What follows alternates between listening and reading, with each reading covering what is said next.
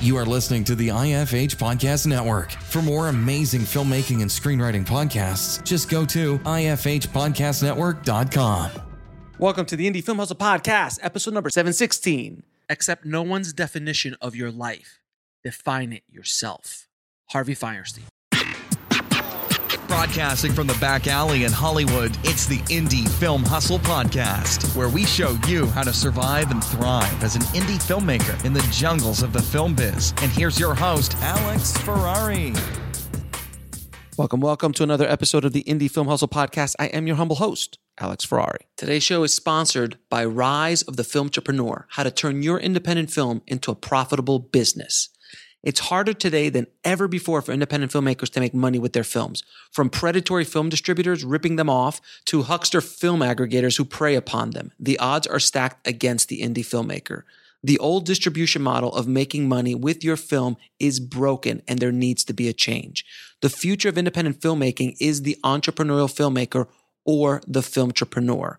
In Rise of the Filmtrepreneur, I break down how to actually make money with your film projects and show you how to turn your indie film into a profitable business. With case studies examining successes and failures, this book shows you the step-by-step method to turn your passion into a profitable career. If you're making a feature film, series, or any other kind of video content, the Filmtrepreneur method will set you up for success. The book is available in paperback, ebook, and of course, audiobook. If you want to order it, just head over to www.filmbizbook.com. That's filmbizbook.com. Enjoy today's episode with guest host Dave Bullis. This concluding academic year, July 1st is the new academic year, of course, this is the concluding 38th year. So I've seen a lot. But I'm recalling years and years ago, and one of the things I've seen is, about 25 years ago, actually, probably a little longer than that, the arts at UCLA all across the campus were reconfigured, and the film school, which was part of the theater arts department, was turned into two separate departments: theater, film, TV, digital media on one hand. That's my department, and our sister department, the theater department, and we are together in the School of Theater, Film, and Television. And years ago, when we were still the theater department, there was a retreat up to Lake Arrowhead. There's a very beautiful, upscale, gorgeous conference center up in the mountains, just about an hour and a half from the campus. And the whole subject that was discussed up there for the weekend was the spelling of the word theater. There were some people who wanted to change it from the ER to the RE. It's terribly unimportant, but I am on the side of the ER people. Well, there was this, after 2 days of robust and vigorous and eager discussion, it was decided without any equivocation, without any hesitancy, to discuss this further at another retreat. You know what I mean?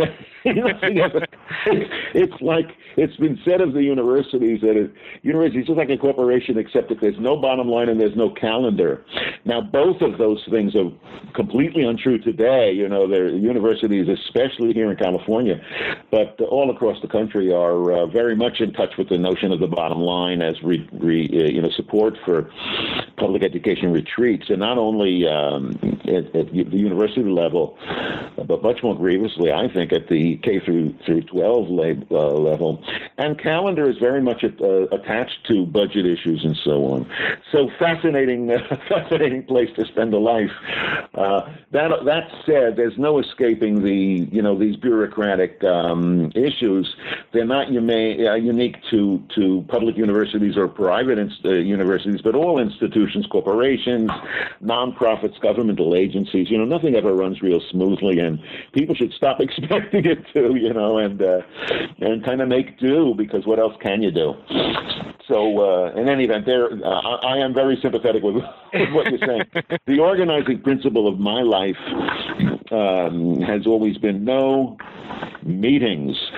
I don't do lunch as much as I can avoid it, for example. Now, yesterday I was at an awards lunch, and I had to be there. I am also the associate dean now of the School of Theater, Film, and Television, and I have to be there for the awards ceremony. You know, they give out scholarships and stuff like that and celebrate the students.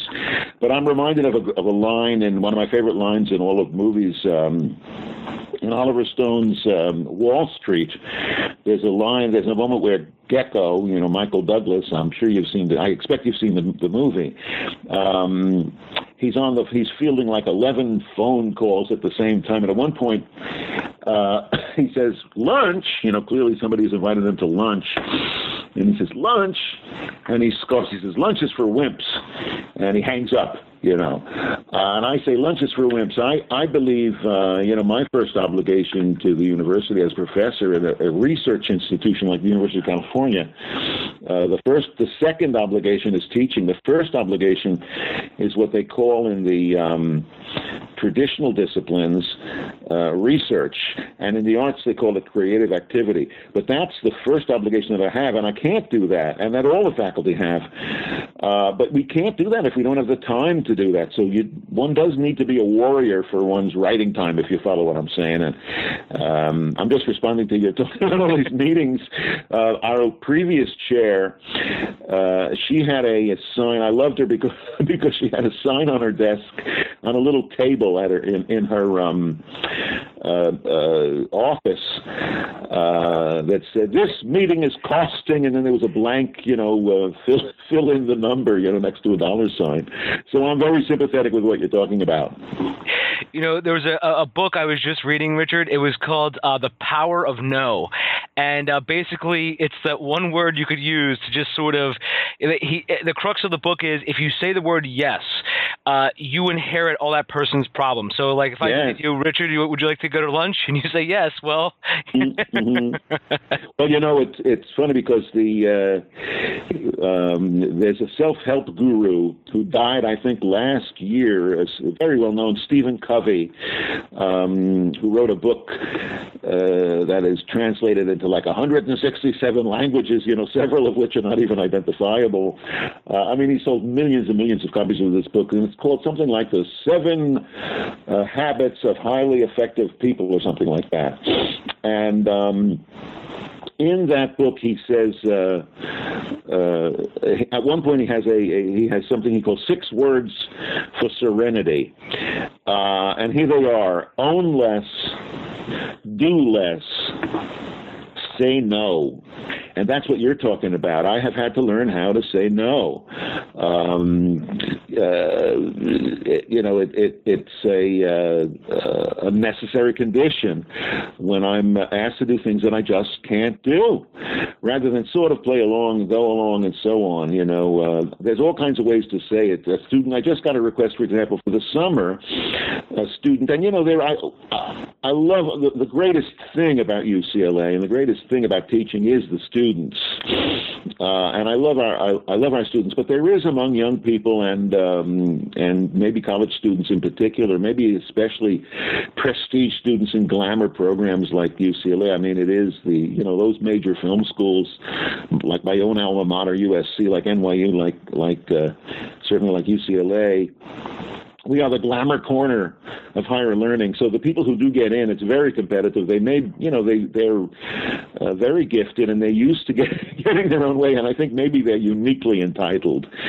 They have a sense of unique entitlement. So somebody just announced to me, and this is somebody I'm really rather fond of, and a very fine writer, a student in our program, that he's decided to take an independent study with me this summer.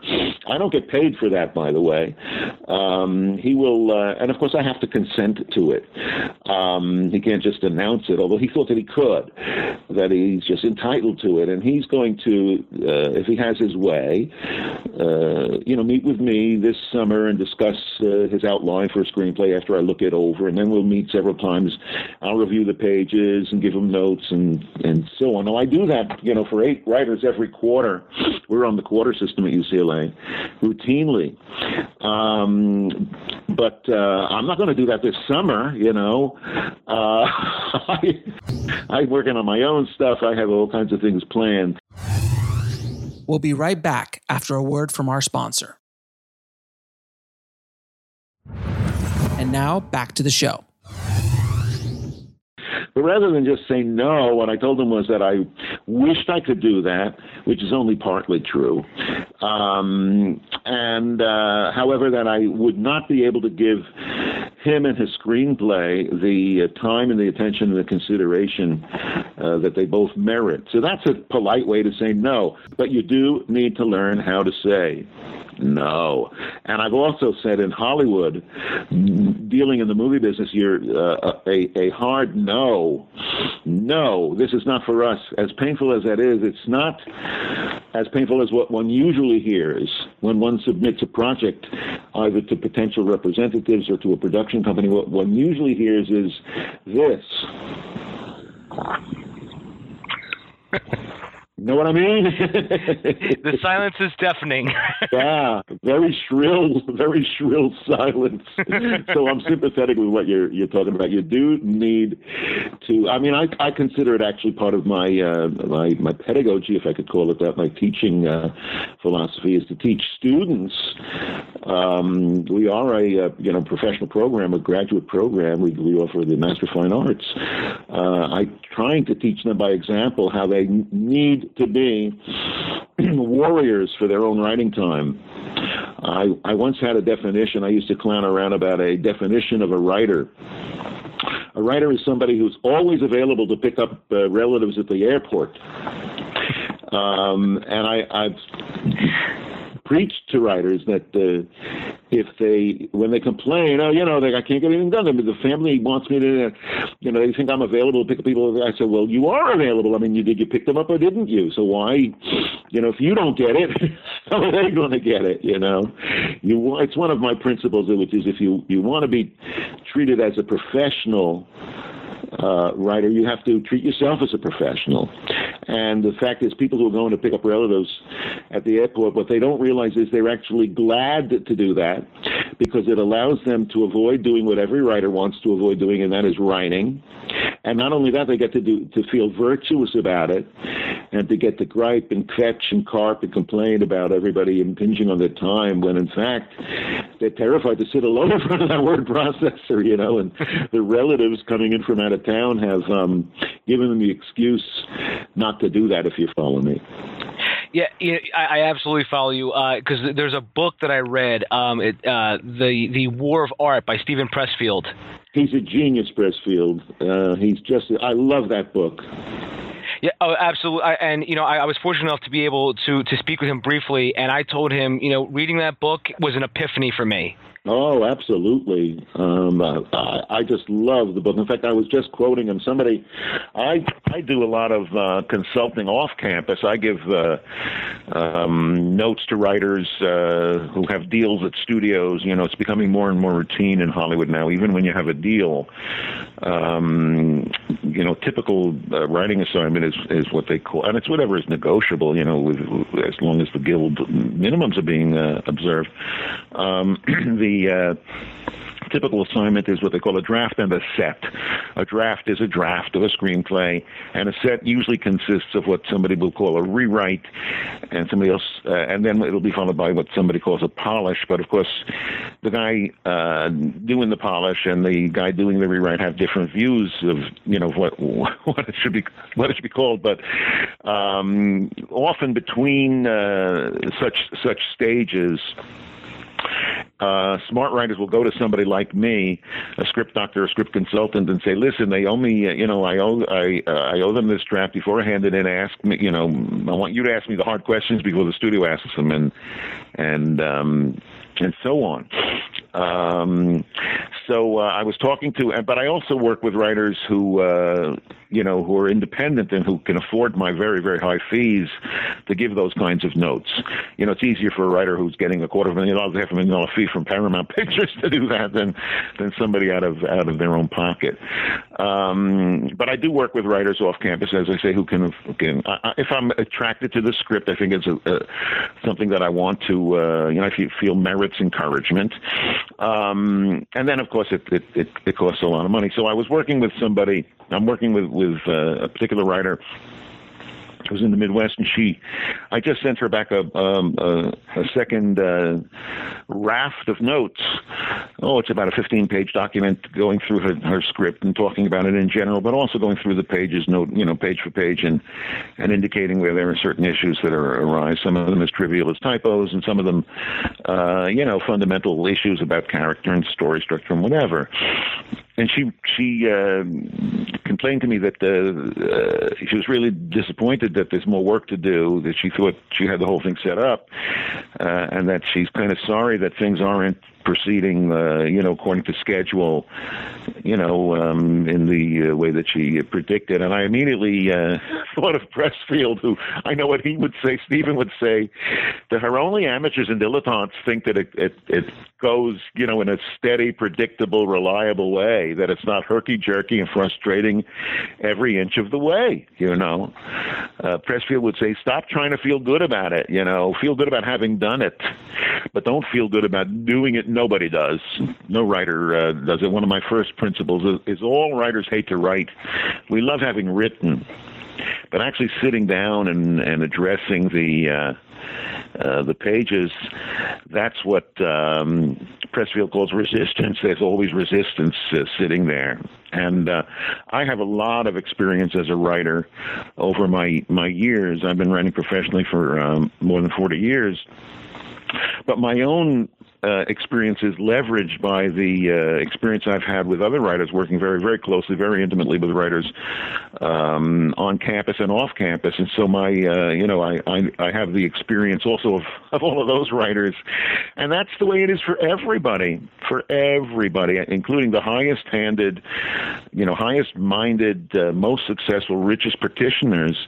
It's always that way. And people have to, stop trying to feel good about it. It's like Steven said one time. He said, if you can beat resistance inch by inch, and you can actually get something made, and you can actually, you sit there and there's a polished manuscript, and he says, congratulations, now move on to the next one. Exactly. I quote a student of mine. He wrote 2 scripts in class that became gigantically successful films. They even became franchises. One is Highlander. Maybe they called it The Highlander. And the other one is Backdraft. Backdraft became an amusement park ride. It's gigantic success. And so here was this 26-year-old writer, multimillionaire already. I was reading an interview with him in the press. This is some years ago. And he was, again, just like writers, complaining, and you'd think he'd be jumping for joy and whistling a happy tune. No, he was talking about how they had betrayed him at Fox, how they had dissed him at NBC, and burned him at Warner Brothers, and lied to him at Paramount, and on and on, and all of these traumas and acts of these crimes that had been visited upon him. This poor guy, this poor multimillionaire 26-year-old screenwriter. And then he pauses in the interview, and I swear, if you held the interview, this was a press, a print piece. If you held the news page close to your face, you could have felt the waft of his sigh, if you know what I'm saying. You could have felt the breeze on his cheek. It was that palpable in the context. And what he was saying was quoting me. He was saying, but I can just hear, after he's griping and complaining, he says, but I can just hear my professor, Richard Walter from UCLA, saying, but Greg, don't you know it's a privilege in Hollywood even merely to be mistreated this way? Again, what Hollywood will do to you, the worst thing Hollywood will do to you is not mistreat you, but ignore you. I had an experience. I met with, rest his soul, Julius Epstein. He and his brother and another writer wrote Casablanca. And among many other things that Julius was involved in, he was working well into his 80s. He passed a few years ago now, rest his soul. First time I met him, I said, Mr. Epstein, I'm so excited to meet you. The only, all I hope, all I or any of my film phony pals, all we hope for is just once in our lives we should touch something, as you did with Casablanca, that's timeless, that's eternal, that is going to, touch the hearts and minds of generations. Something like that. We'll be right back after a word from our sponsor. And now back to the show. Yeah, wouldn't it be nice if I could report to you that he said, "Oh, thanks very much, kind of you to say so." I mean, you know, that would be courtesy 101. You know, he's a writer. You got to understand, he grew up in Brooklyn, but he spent 70 years in L.A., but he never lost the Brooklyn drawl that he had. And his reply to me was, Casablanca, Schmasablanca, they fucked that up. You know the part where Claude Rains says such and such a but oh no, they want my brother Philip. I mean, we had a thing with it, and here he is complaining. You know, more than a half century later, like 60, 70 years later, about how they messed up his movie. What movie? Casablanca. And all I could think is, by God, I wish somebody would mess up my movie like they messed up Casablanca. So, you know, again, only amateurs and dilettantes think you just settled in eagerly in front of the word processor and, you know, you take a deep breath and you kind of just get into your creative zone and it just kind of flows out of you magically, you know. Just ain't that way. Ain't that way. And the other thing is, people are you can't get no satisfaction, if I may quote the Rolling Stones. It's never as good as people think that it should, as the writer herself or himself thinks it ought to be. It's always better in the mind. You know, when it's not an actual tangible thing you hold in your hand, it's always more perfect than when it's a real thing, you know. So there is a quality of frustration and disappointment that walks hand in hand with creativity. And professionals know that, they accept that, they tolerate that, they endure it, they don't like it. And amateurs deny it. You know, it's amazing that the screenwriter of Casablanca actually, you know, had problems with it because, you know, that's the movie, that's the go-to movie that, you know, almost every screenwriting professor I've ever had or, you know, book I've ever, you know, read, that's one of the go-to movies that they use as a paradigm for this is what a great movie, this is what an excellent movie is, you know? Yes, well, it's what a great screenplay is, and it is a great movie. I mean, it's beautifully acted and beautifully directed. I quite agree with you, and yet the actual writer of that, you know, thinks so. But then there is also a trend that that I've detected among writers, where if you talk to a really successful writer and you ask them what's the favorite thing that you wrote, they're going to pick their most obscure, least successful project, you know, almost to make up for the disappointment that they experienced when it was released. As I say, one prays for disappointment because you'll never be disappointed if something isn't released. You know what I mean? So again, I tell my writers and I tell my colleagues around the table from time to time at UCLA on the faculty that fantasy is for your screenplay, for your life, reality. So, you know, as we talked about, you know, just, you know, about writing and, you know, some disappointments, you know, in your classes, what I wanted to ask, you know, was whenever a student comes to you, you know, how do you know what's a good concept and what's not? Well, you never know what's a good concept. I'm going to tell you two concepts right now that are the stupidest concepts for movies. You will never hear a stupider concept for a movie than either of these. Ready? I'm ready. I mean, let me before I say that, let me mention Blake Snyder and Save the Cat. He argues that if you're a writer and you have a concept, you should run that concept past some other people. He actually says you should stop people in the street, and especially young people, and tell them, hey, can I talk to you for a minute? I'm a writer, and I have a notion for a screenplay, I have a concept, and I'm wondering, I'd love to, you know, talk you through it for a minute or two and see what you think of it, whether you think I'm like, you know, it'd be a mistake to move forward, or is this a worthy thing? Now imagine you're walking down the street and somebody comes up to you and wants to run a concept past you, and you're generous enough, and most people probably would say, well, all right, you know, let's hear it. Supposing you did that, and the guy gave you the following concept. Are you ready? I'm ready. A man stutters, but he has to give a speech. So he hires a speech therapist, and they work on the speech, and then he gives the speech. What if you said to the guy, well, I got to tell you honestly, you seem like a really good guy, but that sounds just hopeless. I mean, who could possibly care about what you just described? What if he then said to you, oh, well, thanks just the same, but respectfully, let me tell you that I happen to think this when it's all done, it's going to win the screenplay, best screenplay Oscar and best movie. You'd figure, crank up the lithium on this guy's drip. It's madness, and yet I don't have to tell you what movie that is, I'm sure. Absolutely. Or how about this? Somebody comes up and says, I have an idea for a cable series. I think it's going to be 62 hours. It's going to run for, 5 seasons or 6 seasons. It's going to be 62 hours of programming. And here's the idea. Here's the concept. A high school chemistry teacher gets a cancer diagnosis, he decides, in order to provide for his family, to partner with a former incorrigible student and go into the meth trade to manufacture and sell methamphetamine.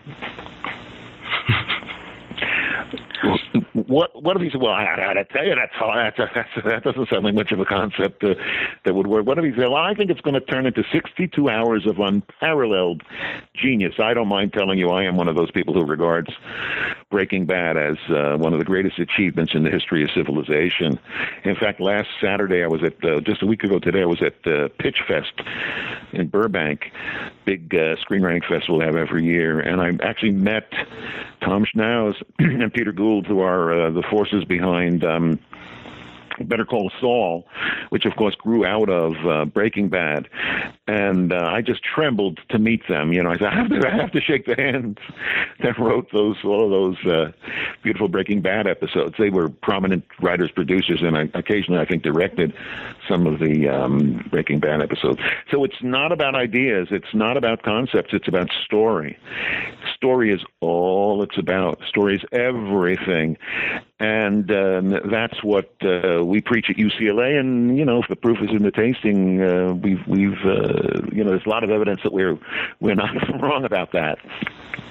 Yeah, I saw some of the accomplishments that some of your students have done, and that is just phenomenal. And that's why you are the guy that I wanted to talk to. You were when I was in the early stages of this podcast, you were one of the people that I actually marked down to talk to, and I'm so happy that we actually got to talk now. Well, me too, and I'm flattered by what you're saying, and I thank you kindly. Oh, completely my pleasure. And to continue talking about your class, you mentioned before an outline. So, do you have your students actually, flesh out their story through an outline, and if so, how detailed do they have to go with that outline? Well, the first answer is yes, I do have them do an outline, but I also tell them to throw away the outline once they get started writing. It's not terribly detailed. When we have each quarter, we have 3 10-week quarters at UCLA, where most institutions have 2 semesters, 15-week semesters. And at the I work each quarter. I've taught the course now over 100 times with students, 8 students around the table writing a feature-length screenplay, and each one has to. We meet once a week for 3 hours, the whole group. Although I do meet with them multiple times during the quarter, independently, individually, tutorially, one-on-one, where we review the pages together. I read their pages. Having read their pages, I meet and give them my notes. I have everybody has to bring the second week of that class. They have to bring in a maximum 2-page kind of a beat sheet, sort of a scene list. It's not really an outline, but it's sort of a document that helps the writer have a general direction that the script is going. But then I tell everybody to stay open to the surprises. The last thing you want to do is drag something back to an earlier notion that you had, if it's working better in a new fashion. I never knew a writer who wasn't surprised by lines of dialogue that her characters spoke, and seemed to invent by themselves. We'll be right back after a word from our sponsor. And now, back to the show. By twists and turns in the story that they weren't even aware of, even though they are creating the whole thing. There is a kind of a magic to it.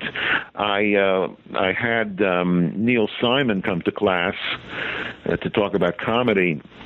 Imagine being in a writing class and having, Neil Simon come down and talk about comedy. It's like being in seminary and, there's an announcement at 2:00 in room 9, the Lord will be doing a Q&A, And I asked Mr. Simon, I said, do you laugh at your own jokes?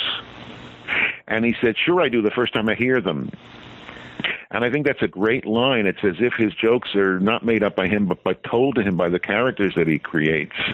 I don't know any writer who hasn't had that experience. So, yes, I do think you have to have an outline, but I think you have to then sort of throw away the outline and expect the script to unfold in a way that will surprise not only people who read it, but the person who wrote it.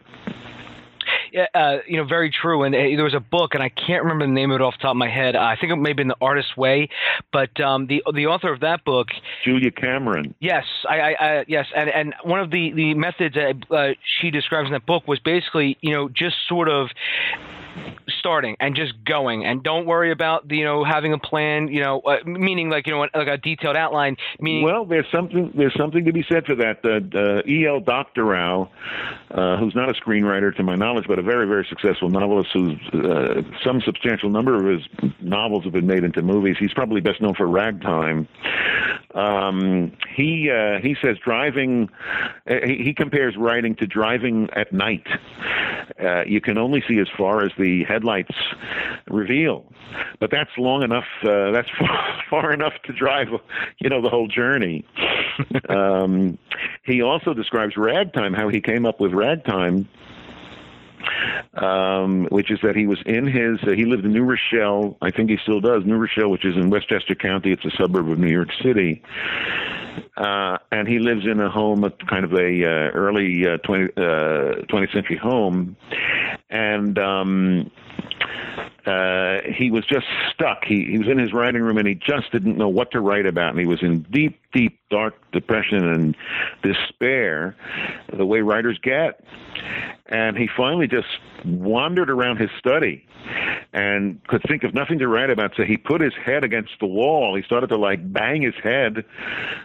bang his head against the wall. And finally he decided, well, the hell with it. He's just going to write about the wall.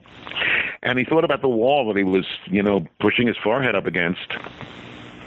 And when it went up, and when the house was built, and that happened to be around, in the period that Ragtime is built, and what was going on in New Rochelle at that time, and there was a parade, and this one fraternal order of something or other, and suddenly out of banging his head against the wall and writing about the wall comes Ragtime, which is a gigantic #1 New York Times bestseller, and a sensationally successful film directed by Milos Forman, and all of this came about by banging his head against the wall.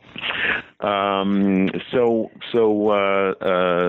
you were asking about getting started. There's a writer. Do you know the name Anne Lamott? Yes. Annie Lamott. She's best known. She's a wonderful novelist, but she's probably best known for the books she's written about writing. The best known is called Bird by Bird, and Annie preaches that every writer should allow themselves what she calls a shitty first draft. You got to get it down on the page and stop, being disappointed that it's not genius yet. There's another book I think is very interesting. It wasn't written about writing about 30 years ago. There was a bestseller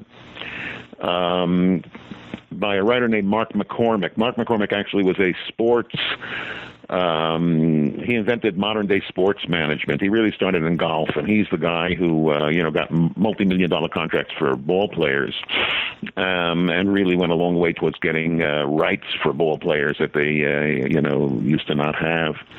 I remember almost a half a century ago, I was working on a Jerry Lewis picture. I was the dialogue director on a Jerry Lewis picture at Warner Brothers, and Jerry liked to slum with ball players, and so he had the star of the Dodgers at that time, Willie Davis, on the movie.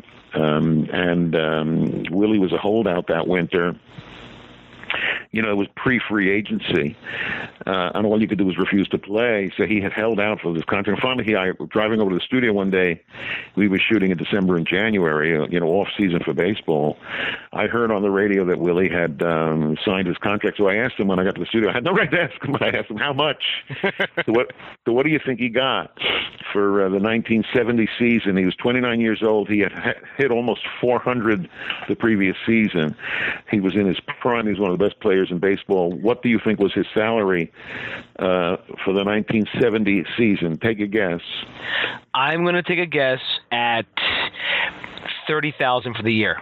That's a really good guess. It was not as bad as that. It was actually $50,000. Well, $50,000. But people will guess, $250,000, $500,000, $1 million, and so on. Why do I mention this? It had to do with, Mark McCormick, writing about sports management. He wrote a book called, he went to the Harvard Business School, and he wrote a book called What They Don't Teach You in the Harvard Business School. And it was kind of street savvy, wisdom for MBAs and CEOs, and CFOs and CEOs and COOs and whatever, major executives. And we were saying one of his rules is it's quite wonderful, I believe, and it works very well for people in the arts, including writers. And here it is. Don't let excellence stand in the way of good. You got something that sort of works, go with it, at least for the time being. And then you'll come back and rewrite. But I think that's what slows people down sometimes. And stops them cold, is it's not excellent every inch of the way as they go. It's merely good.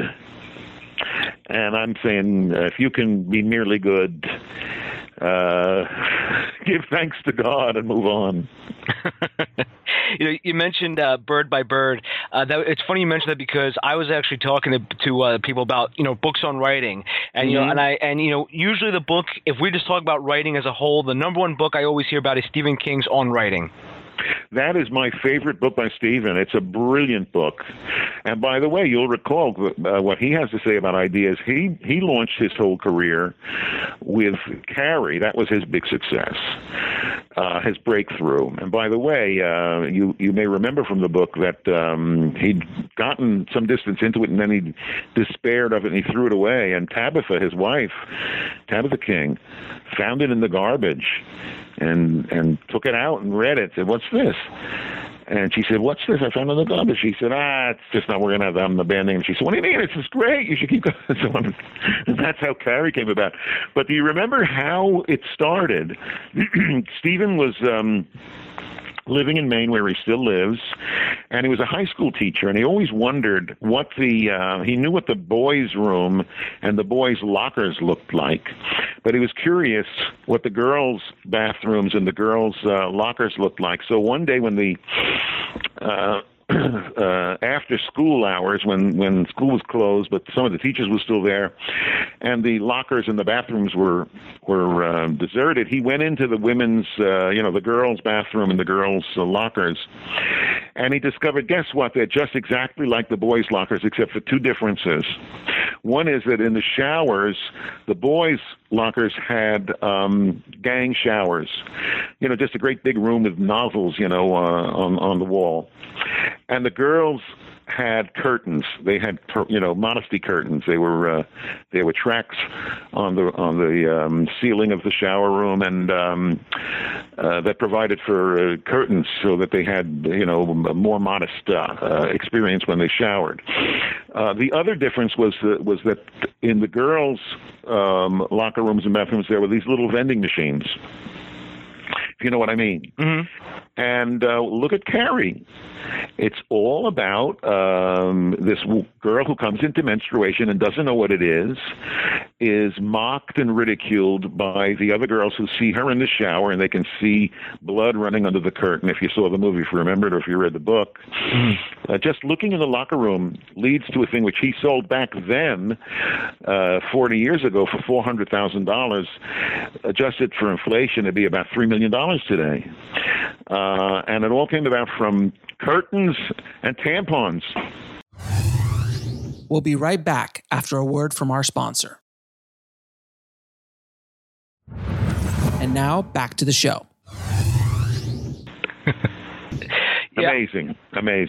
Yeah, I remember the opening to that movie, and it did heavily involve that. And even the remake, which I remember pieces of. I don't remember as much as the original, but that had. I think that it's a similar beginning. Similar opening. Yeah, well, I didn't see the remake, but I remember Sissy Spacek in the beginning. She's, very beginning of the hour. She's, the movie. She's in the shower at school, and there were other girls in the showers, and suddenly blood is running, and she clearly does not know what this is about. She's never been taught by her parents or anybody else about menstruation, and she thinks there's something horribly wrong with her, and that she's evil, and then the other girls see the blood, and they see that she's upset about it, and there's this terrible bullying attitude that emerges among adolescents, men and women, and they start to attack her and so on. I mean, that's what drives the whole movie. I mean, it's a movie about revenge, isn't it? And she ultimately, avenges them at the end of the movie. But it all derives from that very, very simple premise. And if you describe that to somebody superficially, they would think it's pretty hopeless. So again, I think that one of the biggest mistakes that writers make is to assign too much value, too much credit to the idea. I like to tell writers, when you have a great idea, if you have a really great idea for a movie, that's all you got. I mean, what remains after that? The incidents, the anecdotes, the events, the characters, the dialogues, the description. I mean, everything remains after that. The idea is really rather useless. What has value is the story. And think about it. You can tell the idea for a movie in a minute is about 40 seconds more than you need to tell an idea. But to tell the story takes you, as long as the movie. For example, I was saying to somebody the other day what I had just said to you a little while ago talking about the King's Speech. I was describing, as I did to you, a man stutters, he has to give a speech, he hires a speech therapist and gives a speech. So somebody said, yeah, well, you left out that the man who stutters is the King of England. And that it's the 1930s, and war clouds are gathering in, on the continent, and that he's having a romance with Wallace Simpson, an American commoner, and so on and so forth. Well, that's the story. Isn't that the story? That's not the idea any longer. It's the story, and that's where the value is. Yeah, somebody once told me that ideas are a dime a dozen, but at that point you're overpaying for the ideas. Yeah. Well, I'll tell you something. I have a sideline. I have, I am. If you ask me what I do, I would say I'm a writer. If I were in the elevator and didn't have time to respond, But the truth is, I also am an educator, pretty well-known educator. But that's not the end of it. That's just the beginning of it. I'm also a consultant, and I consult in, I'm a public speaker, and I'm a media commentator. I do a lot of appearances on talk shows, television and radio. And as a consultant, I do two kinds of consulting. One is, I've already told you about, where I work with writers. I consult with writers as a script doctor. I give them support in working out their scripts. And the other kind of consulting that I do is in the courts. I am a court-authorized expert in intellectual property law, particularly copyright infringement and plagiarism. Who wrote the movie? And I have testified. I've been an expert witness in, between 30 and 40 court cases over the years where there's litigation over, who wrote the movie. Somebody thinks the movie was stolen from them. And over the years, I've on occasion been retained as a witness by plaintiffs, but also by defendants. I was a witness, for example, in the very legendary case at Paramount involving Art Buchwald, the famous humorist, and Paramount, the producer of the movie Coming to America, an Eddie Murphy movie, an Eddie Movie Murphy, where Buchwald sued, claiming they'd stolen it from him and so on. I testified that they didn't steal it from him, that it was a different movie. But I only mention it because it is the misappropriation of value regarding ideas that has, if I could put it this way, put orthodontia on my children's teeth and paid for their fancy ass, nosebleed, costly private school education. My wife and I, our kids are grown up now, God bless them, but we used to joke that we saved up enough money to send our kids to college, but we spent it all on high school, And what I mean by all of that is people attach too much value to the idea. They had an idea for a movie. They see another movie that has a similar idea, and they think it must have been stolen from them. When they don't get that it's just an idea. Ideas are not protectable. It's the expression of the idea over the length and breadth of a narrative where the value is. You have to show what the courts call substantial and ideally strikingly similar examples from one to the other, not just that the boy and a girl fall in love, they break up, and then they get back together again, So this misunderstanding of ideas has put a lot of money in my pocket. It's funny you mentioned that because about maybe 2 summers ago, I actually met a professor who teaches at Yale, and he actually also does does copyright and things like that. And he was actually involved in the Avatar case because some writers came and said James Cameron stole their idea for Avatar, and they wanted a couple million, actually more than a couple $1 million, but and he was involved in that whole litigation. Interesting. I don't mind bragging that it's a student of ours named Lita Kalogridis, very successful writer. She wrote much of Avatar. Jim gives her credit not as writer, but she does have a producer credit, and it's her own card. Her name stands all alone on the screen. But the fact of the matter is she really wrote a lot of that movie. She's not suing or complaining, you understand. She idolizes Jim Cameron, and I think I know him too. He's been very good to us and our students in our program. Lita was paid millions and millions of dollars for her work on Avatar, and she's not complaining.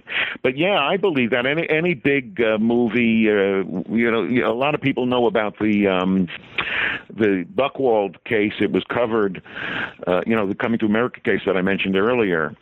It was covered gavel to gavel. It was held live, gavel to gavel, on the trial on CNN, I remember.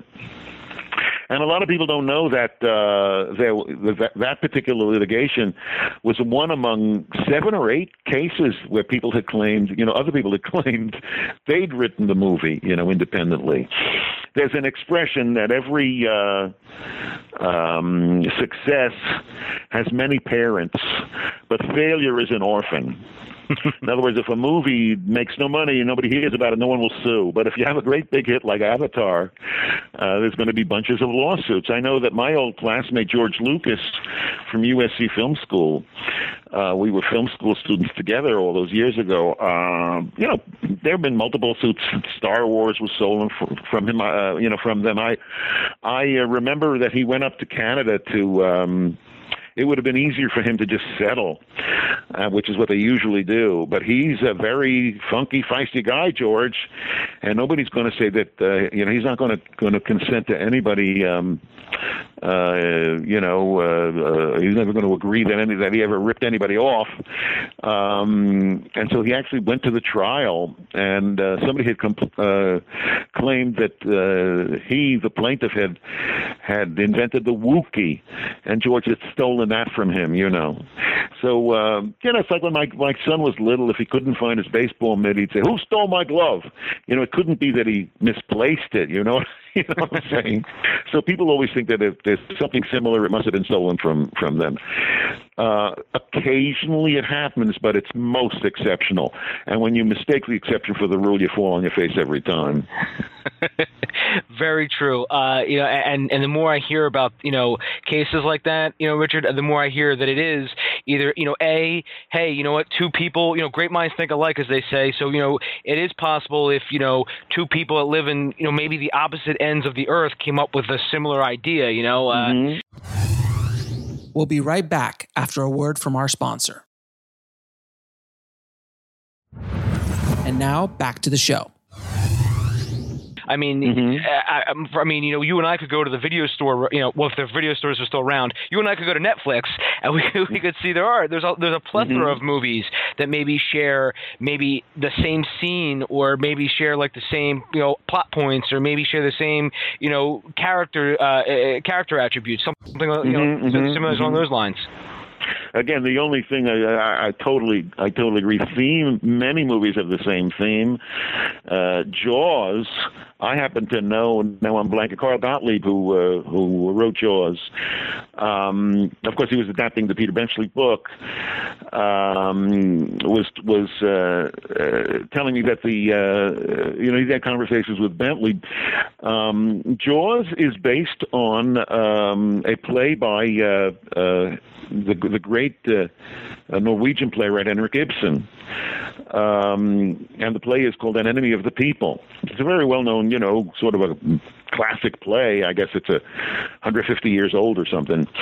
And it's set in a health resort, a health spa that's famous for its waters, that there are healing waters. People come from, 1,000 miles, to have their maladies healed in the waters, the magical waters of this particular health spa. And the protagonist in the movie is Dr. Stockman. He's the medical director of the baths. Now, this doesn't sound at all like Jaws, but consider this. At the beginning of the movie, he discovers, the doctor does, that the waters are actually polluted and that they're making people ill. And this is a really important discovery. When he announces it, he thinks people will honor him because he's saving a lot of people, a lot of illness and even death, because they'll stay out of that bad water. And it'll also get the resort to do whatever it needs to do, if it can be done to, repair that, right? So that doesn't sound terribly like Jaws, and yet it is, because the reaction of the health spa and the community around it that lives off the income brought in from tourists coming in to be guests at the spa, they, instead of honoring him, they degrade him, they deride him, and they declare him an enemy of the people. And that's exactly the deal with Richard Dreyfuss as the sheriff in Jaws. And Jaws, if you remember that, he realizes it's the start of the season, it's a beach town, and suddenly there's a dangerous shark. And if word gets out that there's all of that danger and people aren't supposed to use the beach, well, they're not going to do a beach vacation, at least not there, So instead of honoring him for making this really important life-saving discovery, they degrade him, they humiliate him, they scorn him, they mock him, they loathe him. And so the theme is history hates a truth teller, something like that. And that's the same theme for Jaws and for an enemy of the people, even though they. So what's the difference between them? The difference is the story. Totally different story. The setting, the dialogue, the characters, everything's different, though they have the same theme. Quite true. So you're going to see movies that have similar themes, but you can't protect a theme. All you can protect is a story, and it has to be substantive. This happens, that happens, this happens, that happens. The same stuff happens in both, and then you're starting to get onto an enterprise that is protectable. It's just a very crazy arena. The truth of the matter is, studios, producers, production companies, networks, cable companies, they have no selfish interest in stealing material. They don't want to risk the tens of millions of dollars that it takes to put together a series or a movie. Indeed, Avatar was $500 million. Nobody's going to make that kind of investment and try to cut somebody out of 0.1% of that, which would be hundreds and hundreds of thousands of dollars or even millions of dollars for the script, and put the whole rest of the project into jeopardy just trying to shave off a point or even two from the budget by stealing the script. You follow what I'm saying? Oh yeah, it just doesn't. There's I'm not a lawyer, though I've spent a lot of time around lawyers doing this kind of work, and there's a Latin phrase, I forget what it is, or something like qui bono, who benefits from this? If you look at a legal case and you want to say, well, who's in, you suddenly discover, somebody dies and you suddenly discover that they had a huge insurance policy and it all goes to this particular beneficiary. Well, that beneficiary had a substantial stake and a great reward in this person dying. Maybe she or he killed him, right? Movie companies have a stake in not stealing material. Nobody benefits by that, and indeed they suffer greatly. So I think it does happen, but I believe it's vastly, vastly exaggerated. You mentioned, your classmate was George Lucas. Do you have any other, interesting stories or any other funny stories about you and George? Well, I am the uncredited writer of the first two drafts of American Graffiti. There's no controversy about it. George doesn't tell it any differently. There's nothing unusual in Hollywood about a substantial number of writers being paid for their services on a particular picture, not all of them getting credit. Credit is a judgment that is rendered by the Writers Guild. So I worked there.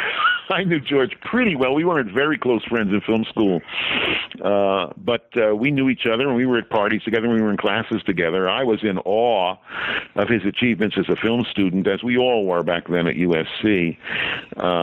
His legendary student film, THX 11384EB, which became a feature-length film, ultimately not as good as the shorter version, but it was his first movie. It was done at Warner Brothers with Francis Ford Coppola producing. I was just, in awe of his talent as a graphic artist, as a filmmaker when I was in film school. When we worked together on Graffiti, I didn't really work closely with him. He was out of the country. He actually had the long version of Thex. We called it Thex, THX. He was bringing that to Cannes, the festival. He was traveling with his then wife, Marcia. They were backpacking around Europe, and they were going to end up at Cannes, and they needed a draft of Graffiti in a hurry, and I was asked to write it in a couple of weeks, which I did on that first draft.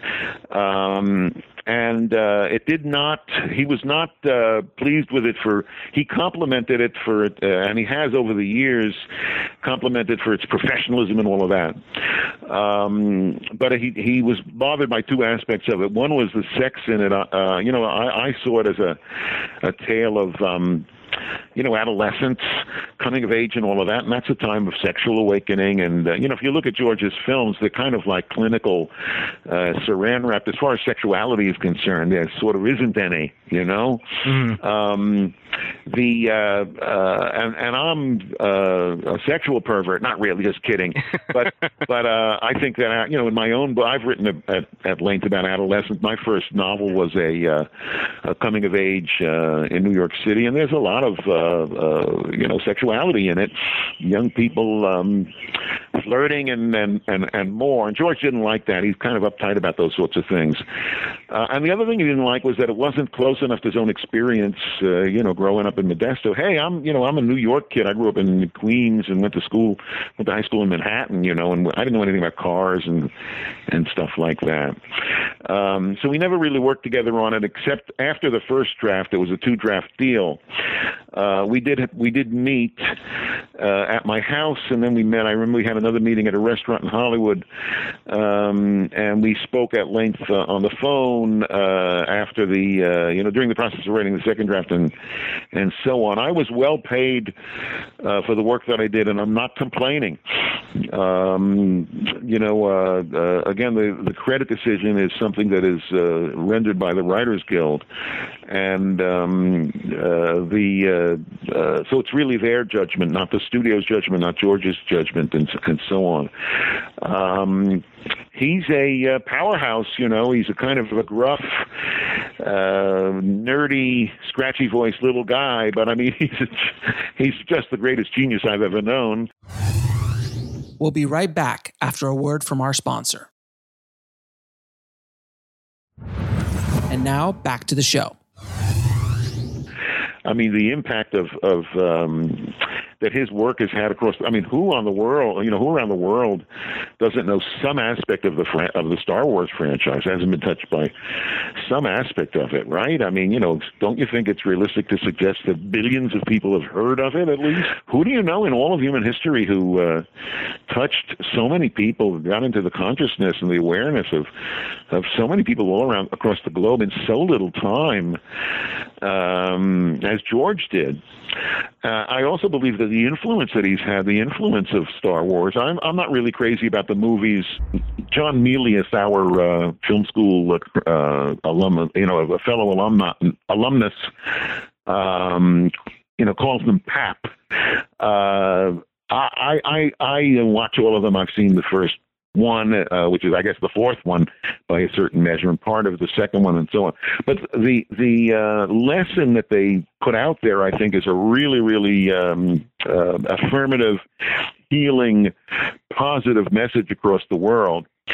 A very Judeo-Christian message, which is that the power of love is greater than the power of hate. The power of God is stronger than the power of Satan. The power of construction is bigger than the power of destruction. I mean, you have a fairy tale. It's, again, going back to ideas we were talking before. What's the idea behind Star Wars? I'll tell you what it is. And you already know what it is. It's a fairy tale in space. Mm-hmm. The bad guys abduct the princess, and the good guys rescue her. That's Star Wars, isn't it? Yeah. So what makes Star Wars so special? And the answer is the frame by frame, moment by moment, scene by scene action in it, and the dialogue that the characters speak, and so on. So. George is a very, he's not a very available kind of a guy. I don't think a lot of people would describe him as warm and cuddly. But when I worked with him, both on campus and off campus, it was certainly a professional arrangement and agreement, and whatever disagreements that were had were experienced, were not unusual among artists working on a movie together. Yeah, it's very understandable.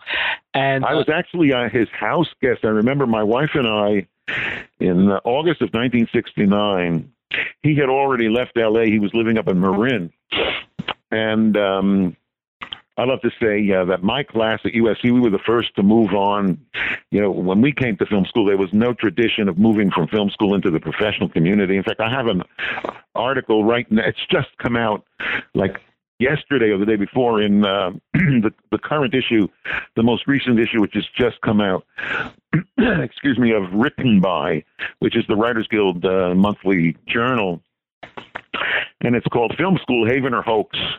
And I'm arguing that, you know, in it, I'm arguing, of course, I have a vested interest in it, but I still believe it's observably, verifiably, empirically true that film school is not a hoax, you know, but very, very helpful in getting, you know, people into the movie business. I cite in the article 11 titles of movies directed or produced by Steven Spielberg that were written by, at least in part, by UCLA trained writers who have on-screen credits for those movies. 11 of them. Jurassic Park 1, 2, 3, Indiana Jones 2 and 3. That's 5 right there. The Terminal, Munich, Lincoln, War of the Worlds, Eagle Eye. Eagle Eye was produced by Steven. Travis Wright was the writer, our student a few years ago. What am I leaving out? The TV series, Amazing Stories. Our students in the last 6 or 7 years have had 5, just in the last 6 or 7 years, 5 Academy Award Best Screenplay nominations and have won 3 Oscars for Best Screenplay in the last 5 years. So between now and then, now being today and then being the time, now almost a half a century ago that I was going to film school in classes with George Lucas, the big difference is that film school has gone from being a dead end professionally to being the single most advantageous way to enter the film industry. So I like to say that our class at USC, we were the first ones to go on to own Hollywood, except for George, who owns Marin County. So in any event, my wife and I in 1969, in August, we took a motor trip, just a vacation, a holiday up the West Coast. We drove all the way up ultimately to the Oregon border, the California-Oregon border, the Umpqua Dunes. There are some beautiful sand dunes along the Northern California, Southern Oregon coast. Just exquisite. We camped along there. And so, but on the way, we stopped at San Francisco. And I remember we had brunch one Sunday morning in Sausalito with some old film schools pals, including George and Marcia. Also John Milius, if you know that name, I referred to him earlier. Mm-hmm. John, invented Schwarzenegger. He did Conan and bunches of other movies. John's probably best known for his script of Apocalypse Now. So it was my wife and I and George and Marcia and Milius, also Caleb Deschanel, who's probably famous now for being the father of very famous actors' daughters. But Caleb is, of course, himself a multi-nominated cinematographer. He's one of the most respected, the most successful cameramen in the history of the industry. And there were some other people. There was Walter Murch, who's very famous. Walter actually won 2 Oscars for sound design and something else in the same year. The same Oscar ceremony. He had to come up twice to the stage to pick up his Oscars. He was there with his wife, Aggie, a British woman, and then was also Caleb, as I mentioned, and a producer, now a well-known producer, David Lester, who produced all of Ron Shelton's films, Bull Durham and on and on and on. And I remember Marcia invited us to be their house guest. We said, well, we're moving on up the coast tonight. Right after this meal, we're driving north. She said, but on the way down, if you want to stay with us, feel free. So we did. We were actually the house guests overnight when he was living in Mill Valley in Marin. It was before his gigantic success with Graffiti. Graffiti wouldn't come out yet for about 3 years. I think it was in 71 or 72. No, 73 it came out. It was released in 73. So we were all, film school pals. When I look back, at the time we weren't really aware of it. You got to look back to see it. But talk about right place, right time. I had come out, I thought, to California for 3 weeks from New York. And at the last moment, I just fell into film school at SC on a kind of a whim. Somebody turned around and was 10 years later, I had never really planned to settle in California, much less to become a screenwriter, or much less to be a tenured professor, and legal expert and so on. There's a great example of staying open to the surprises in a life narrative. I think, I'm always telling writers, in your dramatic narrative and in your life narrative, stay open to the surprises. All of the people I know who are enjoying what they're doing are also surprised by what they're doing. They're not doing what they planned to do. People who do what they plan to do are people, I know a lot of such people, and they are, for the most part, doctors. I grew up in New York City, and the big thing to be was a doctor. So I know a lot of medical professionals, and they're very successful. They're well paid and so on. But not all. Some of them are very happy, but not all of them. Many of them are unhappy. This one wishes he was an oceanographer. That one wishes he was a anthropologist.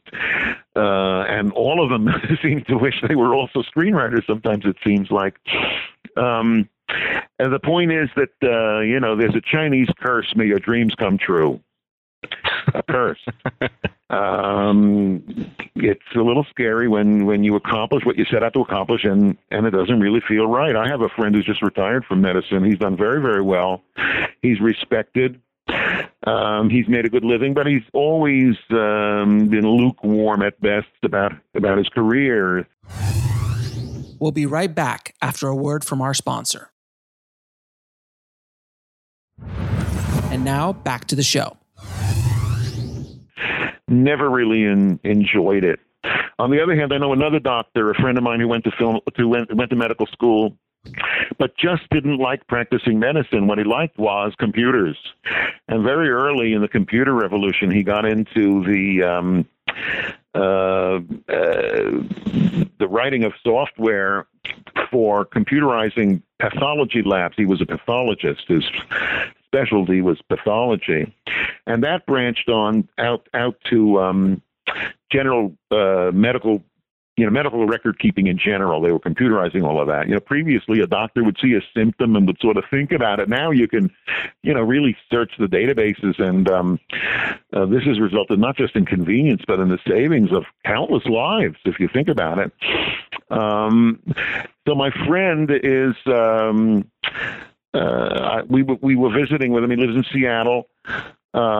We were visiting with him and his wife, dear old pals of ours, some months ago. And his house is on Lake Washington. There's a dock behind it, and on one side is his powerboat, and on the other side is his sailboat. Across the lake, and a little to the south is the Bill Gates compound. This guy has done real well, my friend, and he loves his work. And he didn't jettison his medical education. He very much exploited it, and that's not a dirty word. It just means make the most of it. He integrated it into his career, his very successful career, a career that he loves, that he just enjoys enormously. My point is, he's not doing what he expected to do, and he's loving it. And that's what the point that I'm making is it's possible to overplan and kind of outsmart yourself in life.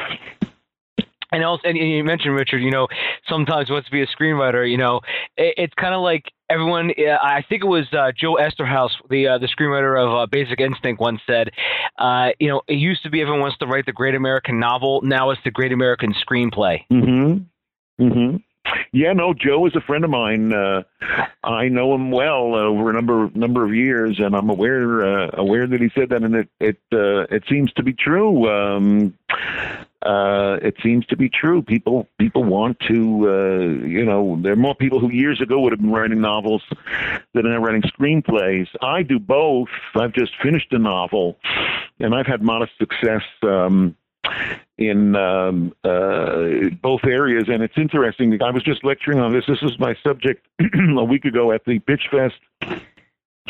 We were talking about how it's funny. Let me put it this way: there's a political figure you've heard of, Governor Christie from New Jersey. He's running for president, and I saw him sometime last week.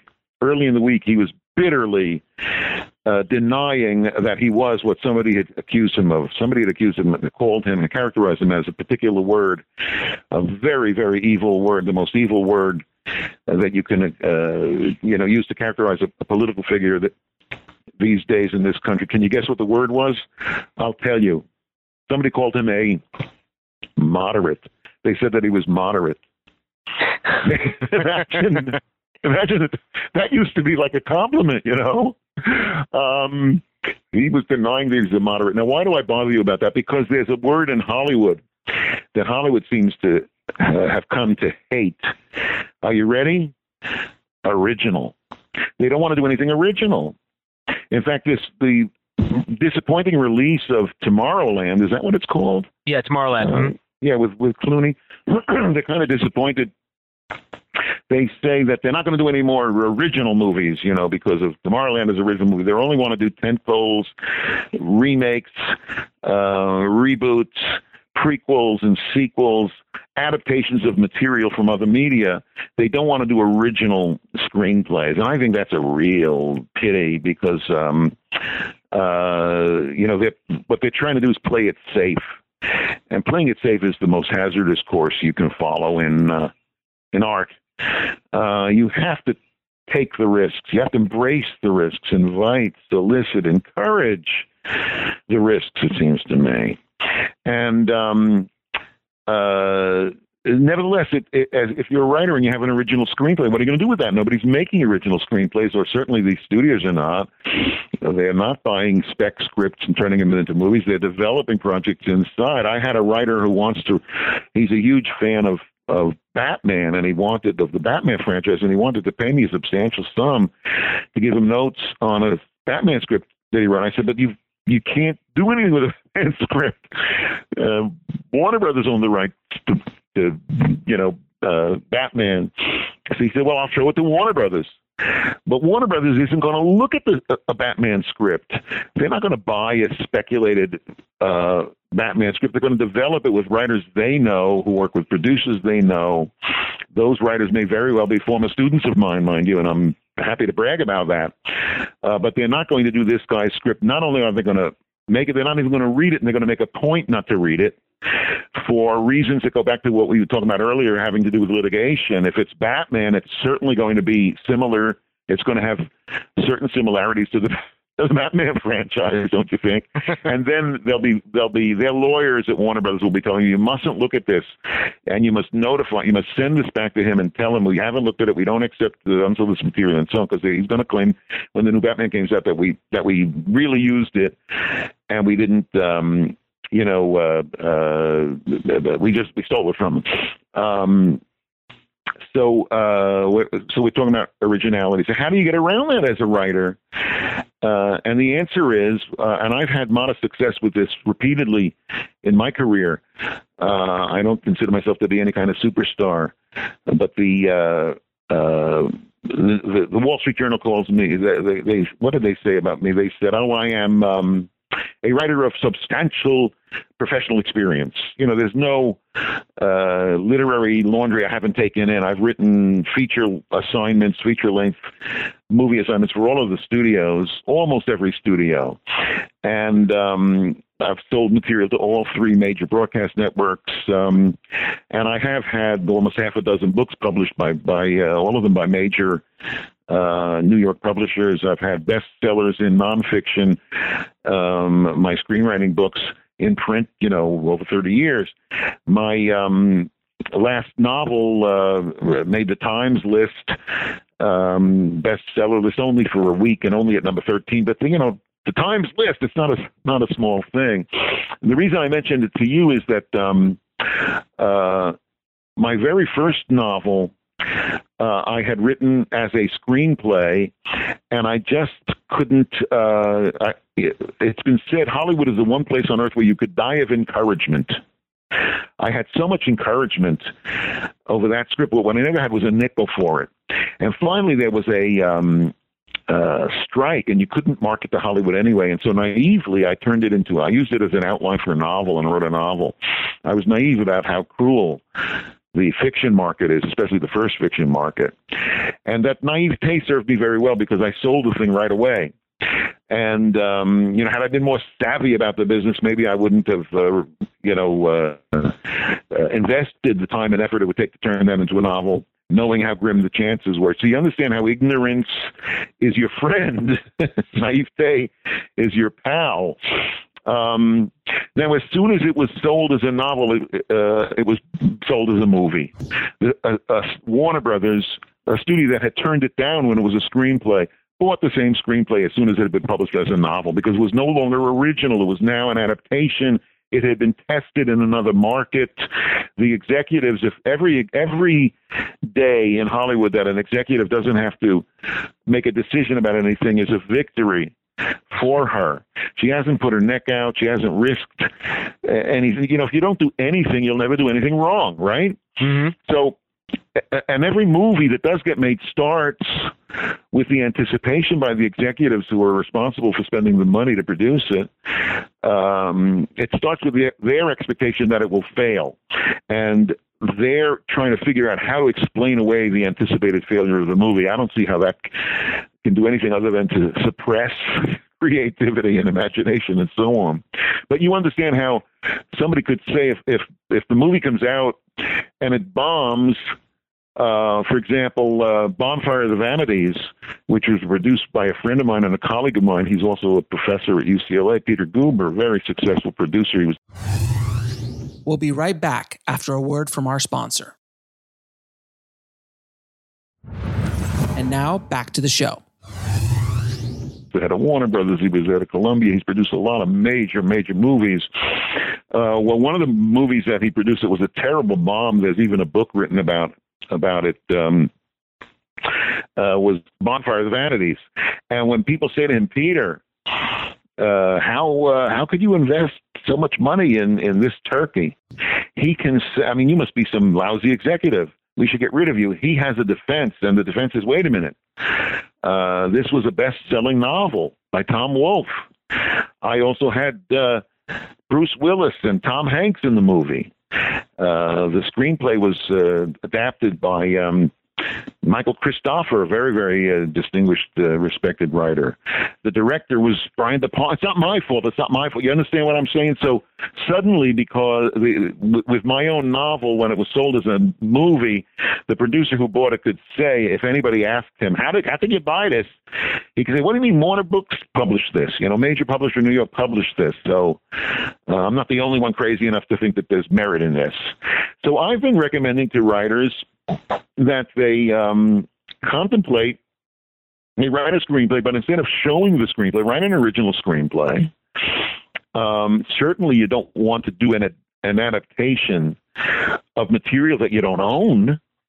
I mean, they're lie dragons. What are you going to do with something if you don't have the underlying rights?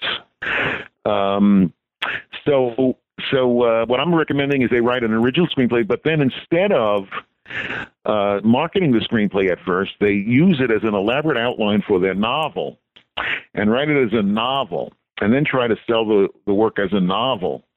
And once it's sold as a novel, they can get action as a screenplay. I've done that multiple times now. And right now I'm working on, I've just finished a novel that's based on a screenplay. I wrote the screenplay last summer, and now I finished a draft of the novel. It's just a draft. I still have to do a bunch of work on it. But once you've got the screenplay, most of the heavy lifting has been done. I regard, just like we were talking earlier about the most valuable part of the equation is the story. Once you've got the story all worked out, you've got the characters, the dialogue. I mean, most of that's there in the screenplay, isn't it? To turn that into a novel is relatively easy. Underscore relative. There's, relatively, there's not a, no writing is easy. But for me, the hardest part of writing is the heavy lifting is in devising, creating the plot, because the story really involves everybody else. Story is character. Story is dialogue. Story is description. It's everything. I mean, who's the richest character? I mean, imagine somebody say, well, wait a minute, Richie, what about character? Isn't that important? Well, who's the greatest character in all of English language dramatic literature? Isn't it Hamlet? Certainly Hamlet would be a good candidate, don't you think? So what's the description? Have you ever read Hamlet? Do you remember the playwright's description of Hamlet? Here it is. It's 3 words. Prince of Denmark. That's it. There's nothing about melancholy. So where does this Hamlet come from? And the answer is from the story, the stuff he does and the stuff he says inside the context of the story. So it's really all about story. So once the story is worked out, you have the opportunity to retell that story as a novel, and it's just easier to write a novel. It's easier because you're not stuck with just sight and sound like you are in a movie. You're not, we mentioned George Clooney a moment ago. I read a screenplay called The American. I didn't see the movie. It's a dreadful screenplay. Clooney was in it. I think the only reason George was in it because it was shot near where he lives in northern Italy, and he lives Lake Como at the edge of the Swiss border up there. And they shot it up there, so I think that's the only reason I can imagine that George would have been, had anything to do with this movie would be because it was convenient. It was in the neighborhood, so to speak. But anyway, there's a scene in the movie where the main character is sitting is at a cafe ordering a bottle of wine. He's with a girl, and the waiter comes up and offers him, taste of the wine, and he samples the wine, and it actually says in the script that he takes a sip of the wine. It tastes slightly flinty with notes of chestnut and cinnamon. Wait a minute. How does anybody know sitting in a movie theater watching that on screen what something tastes like? You follow what I'm saying? Yeah, I knew exactly what you mean. This writer, doesn't understand the most fundamental aspect of screenwriting, which is you're stuck with sight and sound. It's just sight and sound. And it's easier to write a novel because you're not stuck with, you can say what somebody remembers, what they think, how they feel. The greatest compliment that's ever been paid me is that Final Draft, the software, I'm sure you know of it, the screenwriting software, has actually created, I don't know if it's available yet, they are creating for me in consultation with me the Richard Walter template. Like if you want to write if you want to write a Simpsons script, for example, you can punch up Simpsons. There's a pull down window in Final Draft, and you can go to Simpsons, and you click that, and it'll immediately give you the formatting that the Simpsons likes, that the Simpsons uses. And I don't mind telling you that a colleague of mine has won several Emmys for The Simpsons, and a bunch of our students have written for The Simpsons. And, one of them, this makes me sad because he died young in his 40s, a wonderful writer, a wonderful guy, very successful in not just in TV, but also in features. He wrote Thor, he wrote Supergirl, very, very fine writer. He was the co-producer, what do they call him, co-executive producer of The Simpsons and a writer for the Simpsons. So Final Draft has a Simpsons template. They now have a Richard Walter template.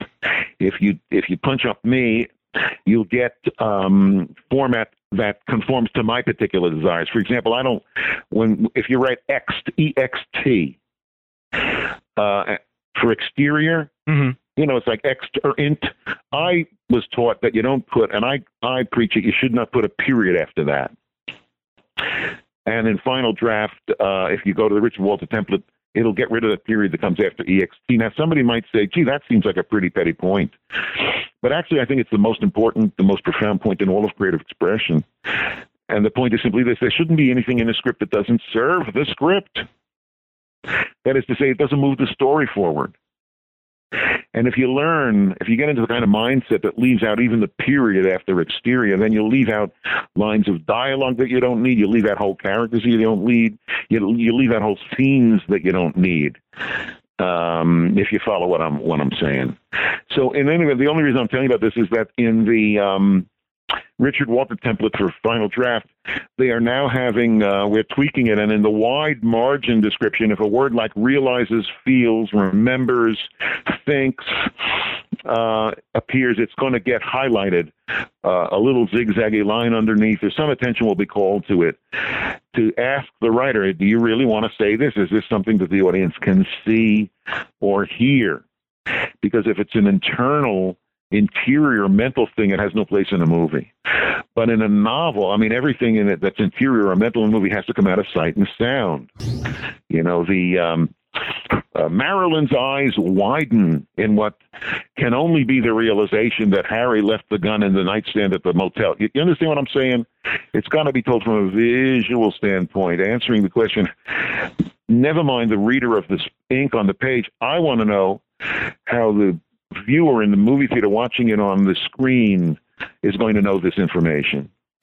But in a novel, you can just spill it out. And you can also write in the past tense or in the future tense. I wrote a novel that's set in the past, in the present, and the future. And in the past, I tell it in the past. And in the future, I tell it in the future tense. And in the present, I tell it in the present tense. She goes to the door. She opens it. He stands there. You know what I'm saying? So you don't have to worry about that in a novel. You can do anything you want. Also, novels are longer, and it's easier to write longer than shorter. Not everybody gets that. There's it's like it's easier to ride a bike fast than slow. You know what I'm saying? It's very true. You're absolutely right. We'll be right back after a word from our sponsor. And now back to the show. There's a letter from Hemingway. There's a very famous letter from Ernest Hemingway. He was in Cuba. I think he was working on The Old Man and the Sea. And he wrote a letter to his legendary editor, Maxwell Perkins. And it was 9 pages long, on and on and on and on and on about this and that and the other thing, and aspects of the script, of the manuscript, the typescript for Old Man of the Sea, and this and that and the other thing. Finally, halfway down the middle of page 9, he says, well, that's about it for now, Max. He says, please forgive me for writing such a long letter. I didn't have the time to write a short one. It takes longer to be quick and to the point and to cull and select and do the things that artists have to do. So I think there's really something to be said for writers taking another tack, trying their script out as a novel, trying to get some traction there. And if they do, suddenly it becomes viable as a movie project because it's no longer original. They've taken the, quote, curse, close quote, off of it by removing its originality and making it an adaptation. So, just some thoughts. Just some thoughts. It's funny you mentioned that, Richard, because I'm actually a Final Draft, not only affiliate, but I also am part of their program where we get like beta testing. I'm sorry, whose program? I missed. Oh, I'm sorry. I'm actually a part of Final Draft's. Final Draft, yes. Not only their affiliate program, but also their beta testing. So, like, I get the new stuff before anybody else, and get feedback. I haven't got a chance to actually check that template out, but I'm going to keep my eye out because... Yeah, I've been working with Alejandro Seri, who's one of their guys, a great guy, and I don't know if it's available or not yet. I think it's you can sort of upload it depending what version you have and so on. Yeah, and... Because right now, the latest thing that I've been beta testing is they have a new app out for the iPhone. And that's what I've been beta testing a lot of, just, giving them feedback and, hey, I'd like to see this feature. I wouldn't like to see this feature, stuff like that. And but I'm going to keep an eye out for that template. I'm going to actually, because if it's available, I will definitely upload that. Well, thank you. I'm honored that you would. It's not radically different, but I am a big believer in less is more. No continueds, absolutely nothing. I've argued for years and years and years that if you can embrace this very, very fundamental precept, which is that what we were just saying earlier, that it's just sight and sound. And if you can add to that just one thing, and that is that every sight and every sound must move the story forward some palpable way, some identifiable way. It doesn't matter what you write. It doesn't matter what this so-called genre is. It doesn't matter what happens. People will be drawn to it. You can even have nothing happen. And if somehow nothing happening can move the story forward, people will pay very, very rapt attention to nothing happening. And I'll give you an example of that. In a student of mine, God bless him, he blurbs my book very prominently, Alexander Payne, in one of his best movies, I think, about Schmidt, starring Jack Nicholson. I think it's Nicholson's best work. The movie opens with Jack just sitting alone. He's an insurance salesman. It's just clearly his last moment, literally his last minute on the job before he retires. And he just sits at the desk and absolutely nothing happens. But the camera kind of wanders around the room, and you can see the only motion in the room is the sweep second hand of the wall clock. And it's ticking off the seconds. It's like 40 seconds before 5 o'clock. And when it hits 5, he gets up and he leaves. You know, that's the scene. But it tells you so much about that man and how punctual he is and how afraid he is and how this he is and how that he is and so on, that you get really, really drawn into that. So that's why my template, if you can get into it, if you can find it, you'll see that it really preaches minimalism. That you should keep everything off the page that you can keep off the page. You know, if you look at my books, you see the front page of a screenplay. I have a model of a front page of a screenplay, and then I have a model of what not to do. And the model of what you should do is just the title of the script, the name of the writer. It shouldn't say written by, or even merely by, much less an original screenplay written by. In case you're worried somebody might think it's a chicken salad sandwich or a bowling ball or something. Well, what if it just says by, or written by? What does that tell you? It tells you nothing. If it simply says bottom dollar, Sam Smith, people are going to figure this script is called Bottom Dollar, and this guy Sam Smith probably wrote it, you know? And then on the only other thing you should have on that page is a phone number and an email address, contact info. Now, if you have an agent, she's going to be sending out on her own, she's not going to want potential buyers to contact the client. She's going to want them to contact her. And by the way, the author should not want to be contacted directly. Be suspicious of anybody contacts you directly if you have a representative. If they're legitimate, if the producer is legitimate, they should be willing to and eager to call the producer. You know what I'm saying? So it's different if the thing is sold. But if it's a speculative script, it should just have the name of the script, the title of the script, and the name of the writer. And as I say, a phone number, one phone number, only one phone number. I have a bunch of phone numbers. I have my UCLA number. I have my home number. I have a cell number. I have a special number in my home office. They don't want all of that. They don't want my mother's number. They don't want my lawyer's number. Just one number and one email address so that you can be found if people are interested. And as I say, if it even simply says by, somebody who puts that on the front page doesn't get it. That right on the cover of the script is information that serves no purpose at all. What is the likelihood that somebody's going to miss that, but get character and story and dialogue and all of the sophisticated and heady and provocative precepts and principles that apply to the art and the craft and the business of screenwriting?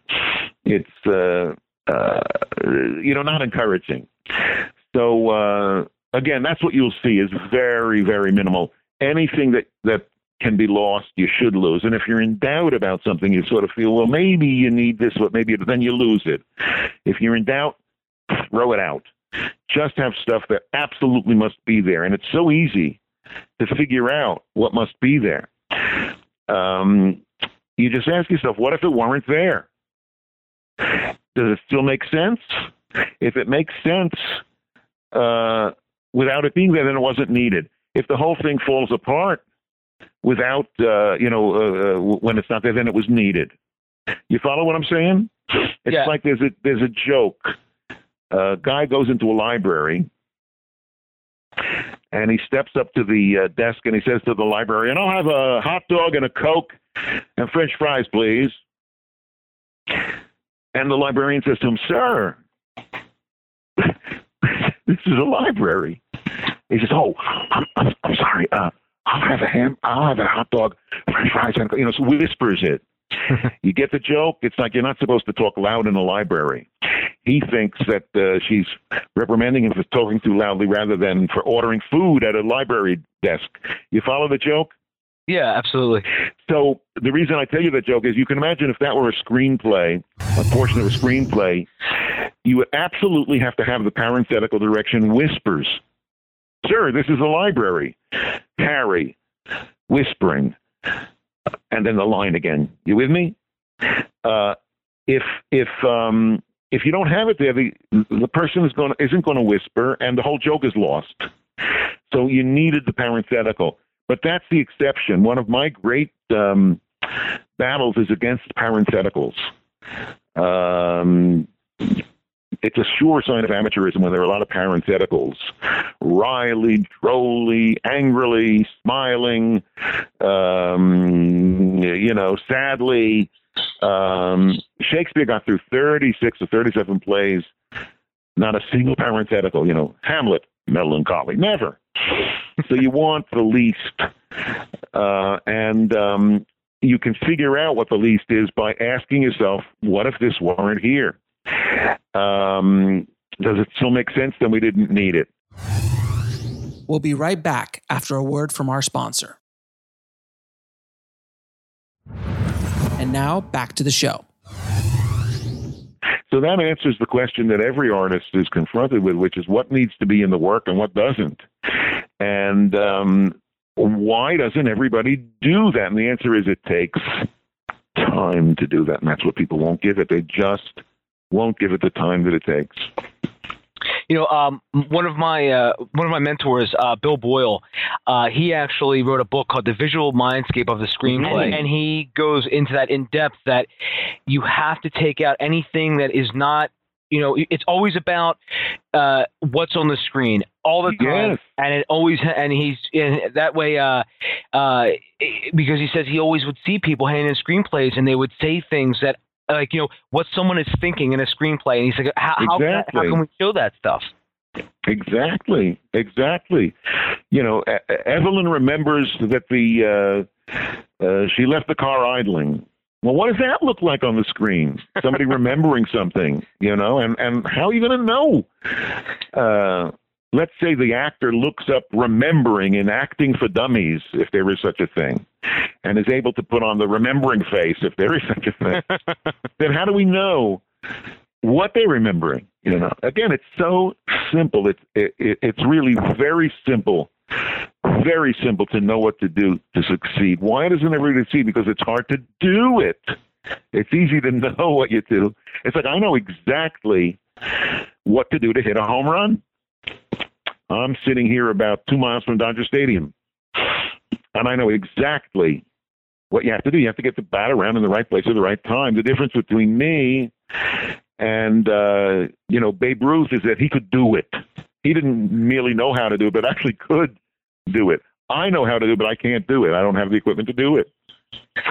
So it's really... that's really all there is to it. And again, the reason people don't do it is they're in too much of a hurry. I had a writer just tell me this is already her third draft. Well, come on, David Koepp. I bet you know the name, Koepp, a former student of mine, a writer-director. He wrote, Mission Impossible, Jurassic Park 1 and 2. Right now he's writing the second chapter of the for Ron Howard of the Da Vinci Code. I mean, he's a gigantic successful writer, also a very, very sweet man. He says the secret of his success is 17 drafts. He knows he can get through 17 drafts. He says it takes 17 drafts to hear somebody complaining to me about their third draft, you know. And they don't like hearing me telling them, you're just getting started. You know, if you could get one more draft out of this, then you'll only need about 13 more after that, you know. And that stops a lot of people. They just don't have the, what some people call the Sitzfleisch, you know, the ability to sit there. The flesh that will tolerate just sitting there, reworking it. You know, in my own experience, you know, Richard, I wrote it was like a comedy horror movie, and it was at a summer camp. And what summer camp? It's a made up summer camp that I had. And I'm about 7 or 8 drafts in now, and some people feel that these drafts. Some people have said who've read it. They said, "Listen, these drafts are better." Some are saying, "You're starting to get maybe a little too far away from the original concept." And you know, I sort of judge for myself. I sort of have to say, you know, who's right in this situation. Well, you know, and I sort of go back and there was at one point, I'm going to be honest, Richard, I was so burned out from rewriting this thing. I was like, I was fearing opening up Final Draft and looking at this thing again. Mm-hmm. Well, that's every writer has that experience. It's actually a good sign, but do go on. And at that point, I actually, you know, I printed it out. And one of my favorite things to do is actually just print it out, and I make marks with just a pen. You know, sort of I cut myself off from all technology. And yes. It's just me and a 90 or 100 page. That's an excellent thing to do. I also think it really makes a lot of sense to write something else, put it aside, work on something else, and then you'll be able to come back to it with fresh eyes. You know, over the last number of years, I've become a fanatic crossword puzzle guy. I do the New York Times Sunday crossword puzzle every Sunday. And one thing that I learned doing crossword puzzles is you go through, you get what you can get, and then there's stuff you just can't get. And finally, you're just reading all the clues, and you filled in maybe a little less than half the thing, and you can't get another freaking thing. You just can't. And you feel defeated and stupid and so on. You put it aside, just go up and do something else. Come back to it later. You sit down and suddenly wham, wham, wham, wham, wham. This thing, that thing, this thing. It all leaps, you know, into relief that you can write in and almost run your hand over and feel it like a frieze on a temple, you know, a carved marble frieze. And it teaches me that just like the body gets tired, the muscles get tired, the mind gets tired. And when you rest the muscles and they recover, so also can you rest the mind and it recovers. And you look away from something, you look at something too careful, you really can't see it. You kind of look away and then you look back and there it suddenly is. I'm reminded of when I was an undergraduate student in Binghamton, New York, as a history major in college. Binghamton is in Broome County, New York. And I remember going through some original letters that had to do with Broome County history, and they had been written in like the early 1800s. And there was they were concluded in some state archive, some county archive or something like that. They were contained there. They were housed there. And they're written in this ancient kind of script, handwriting. And sometimes I just can't read what it says. I remember my teacher telling me, you're looking at it too hard. Look away from it, then kind of sneak up on it. And suddenly in context, it all leaps out, Mm-hmm. So if you take time away from you're really stuck with your script. You're talking about your 8th draft. And when I say you, I mean any writer. What about put it aside for a while and work on something else and then come back to it? And as far as you're getting too far away from your original concept, maybe there's something better than your original concept. Maybe you've taken it to a place that's even better for it to be. One more thing on this subject, and it goes back to David Tep in the 17th draft. He says very often the latest drafts mimic the earliest drafts. You sort of get back to the beginning of it, and you get back to that context, that original concept that you had. And that might seem like a ferocious waste of time, but it wasn't. You needed to go through all of that to see that this is the way it really ought to be. I was talking to a writer only the other week, a few weeks ago, who was, I ran into, I hadn't seen him in a long time, a guy I know pretty well, but I hadn't seen him in a long time, and he said, how you doing? He says, well, much better now. I said, what do you mean? He said, well, I was stuck for 10 months this year. I was struggling with this script, and I just suffered and hesitated and stumbled and just couldn't make any progress with it at all. And it haunted me and it tortured me. And then finally, 2 weeks ago, I just settled in and said, screw this, I'm going to do this. And I went right through it and I got it and, you know, and nailed it. And it's just great. So, you know, and that's why I'm upset. I said, I don't understand why is that upsetting? It sounds like a nice thing. He said, well, I struggled with this thing for 9 or 10 months. Why didn't I just do this 10 months ago, you know, and I wouldn't have had all of the darkness and all of the pain that I had. And I said to him, you couldn't have done this 10 months ago. You needed to struggle and suffer and have all of this pain and live all of this life of the last 9 or 10 months to become the person that you are, that could, you know, who's also the person that could finish this script, that could, you know, write this script. So that's the way it goes. You know, nothing new about writers beating up on themselves. So, I mean, what I ended up doing was actually I did work on something else. At that point I said, you know what, I think I should just take a break from this. And, yes. I'm thinking about coming back to it very soon. And, cause it's been about probably a month or maybe a month and a half. And I think now it's probably better. I can come around full circle now and just again, start draft 9 and see where that takes me. Look, my first novel was, I told you about it earlier. I had written it as a screenplay and couldn't get any action on it. I wrote it as a novel and then sold it as a screenplay. Years later, and by the way, it got me a lot of work. You know, it was an adolescent coming-of-age story.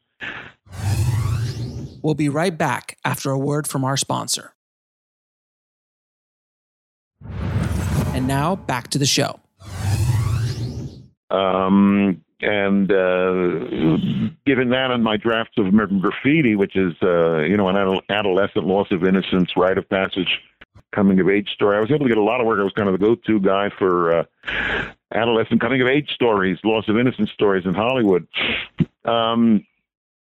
That novel, after I saw, and it's a kind of I grew up in New York City, and I sang doo-wop in the streets with friends of mine and so on. So it's about this doo-wop group that never really succeeds, but they learn that if you sing in harmony, you'll live in harmony, you know. And after I started thinking about it as a stage play, you know, it's a musical. But I needed a songwriter. And then after I saw Jersey Boys, I've seen it several times on Broadway, I realized, no, it could be a jukebox musical.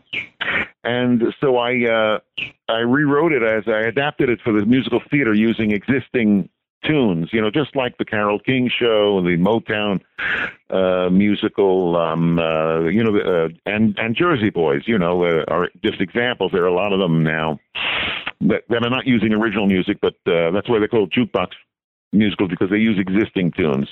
So I suddenly realized I could do it as a jukebox musical. So I rewrote it as a jukebox musical. 2 years ago, it was workshop at UCLA. There was a humble read-through, sing-through, directed by one of the professors in the musical theater program in our sister department theater. It was the most satisfying, fulfilling, creative experience I've ever had in my career. This humble little read-through. Now there's somebody eagerly showing the play around, trying to get a production for it. Probably nothing will come of it, but it might. You know, the crazier things have happened. But the point is, and the reason I bother you with it, telling you about it, is look how long I've been in business with this thing. It goes back over 40 years. Between the time that I first started outlining what became the screenplay, which ultimately became the novel, and so on. My most recent novel, which I bragged to you, made the Times list. I also wrote originally as a screenplay. and I'm talking about over 30 years ago, probably 31 or 32 years ago. I wrote it as a screenplay. It was optioned and dropped, I made some money on it. It was optioned by, an Oscar-winning, multi-Oscar-winning independent company, very prestigious company. So I made some money on it, but I never got anywhere with it. It never got produced. So eventually, a student of mine at UCLA, I was talking about the project. He said he'd love to read it. So he convinced me to let him read it. And he came to me and he said, you should use this as an outline for a novel, a comic novel. So I did. And when that was done, I showed it around to the publishing business, and I couldn't get any interest in it at all. All I had with it was frustration and heartache and as I say, disappointment. Then, I'd made some money on it, in the early days when it was a film script and I got those options, but generally it had been a pretty big disappointment. Then I met an editor I met a very powerful agent. I have been so privileged in my life to do the things that I've done. One of them is for 5 summers, I would take the whole family to Maui for the Writers' Conference late in the summer. And if it had been in a Motel 6, that'd be okay. It's Maui. But it wasn't in the Motel 6. It was in the Grand Wailea 5-diamond luxury spa hotel resort, just an incredible place. And there I would meet all of these heavyweights from both literature and film. We mentioned Stephen King earlier. Stephen was there. They had world-class writers both in the movie business and in the literature business. And I remember I met an agent there, and she said to me, a very powerful New York agent, and she agreed I pitched the project to her, and she agreed to read it on the mainland when she got back to the mainland. So I sent it to her in New York, and she called me up and she said, and this is 20 years after I had first written it, and about 15 years ago, if you're with me, she said, I have to tell you, I read your typescript, and I think it's great, and I want to represent it, and I'll represent it exactly as it is if you want me to. I'll send it out exactly as you've written it. However, I have an editor here in the office that I work with, and I think you should get notes from Miriam. And if you don't like the notes, then the hell with it. I'll, throw them away. I'll throw the book as is. But I have to tell you, Richard, she said to me, that when my office worked with Miriam, I sell this stuff right away. Now, I charge thousands and thousands and thousands of dollars for notes, and they're not charging me a nickel for this, you understand? Now, I wanted to say to them, please, I'm not interested in rewrite. I've had nothing but grief from this project.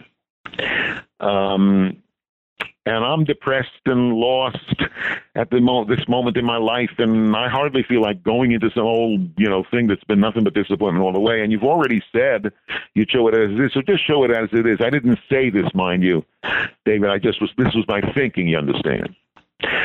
So I said to myself, don't tell her how much you hate the notes until you see the notes. In other words, wait for the notes and then tell them that, you really appreciate Miriam doing what she did, but no, you want to stick with what you had and the hell with it. So you don't have to do any more work, right? And by the way, who the fuck is this Miriam? Some 23-year-old who just got out of, creative writing major from Swarthmore or Bryn Mawr or one of them Moors, Don't they know who I am? And on and on and on. That kind of inflated view of self that a writer can get and become his own worst enemy. Of course, I said none of that. Well, that was my thinking. So finally, the notes come from Miriam. By the way, it's Miriam Goderich. She's now a partner in the agency. It's Distal Goderich now. And I read Miriam's notes, and you know what, David? The notes, my heart sinks like a stone when I read these notes because they're such good notes.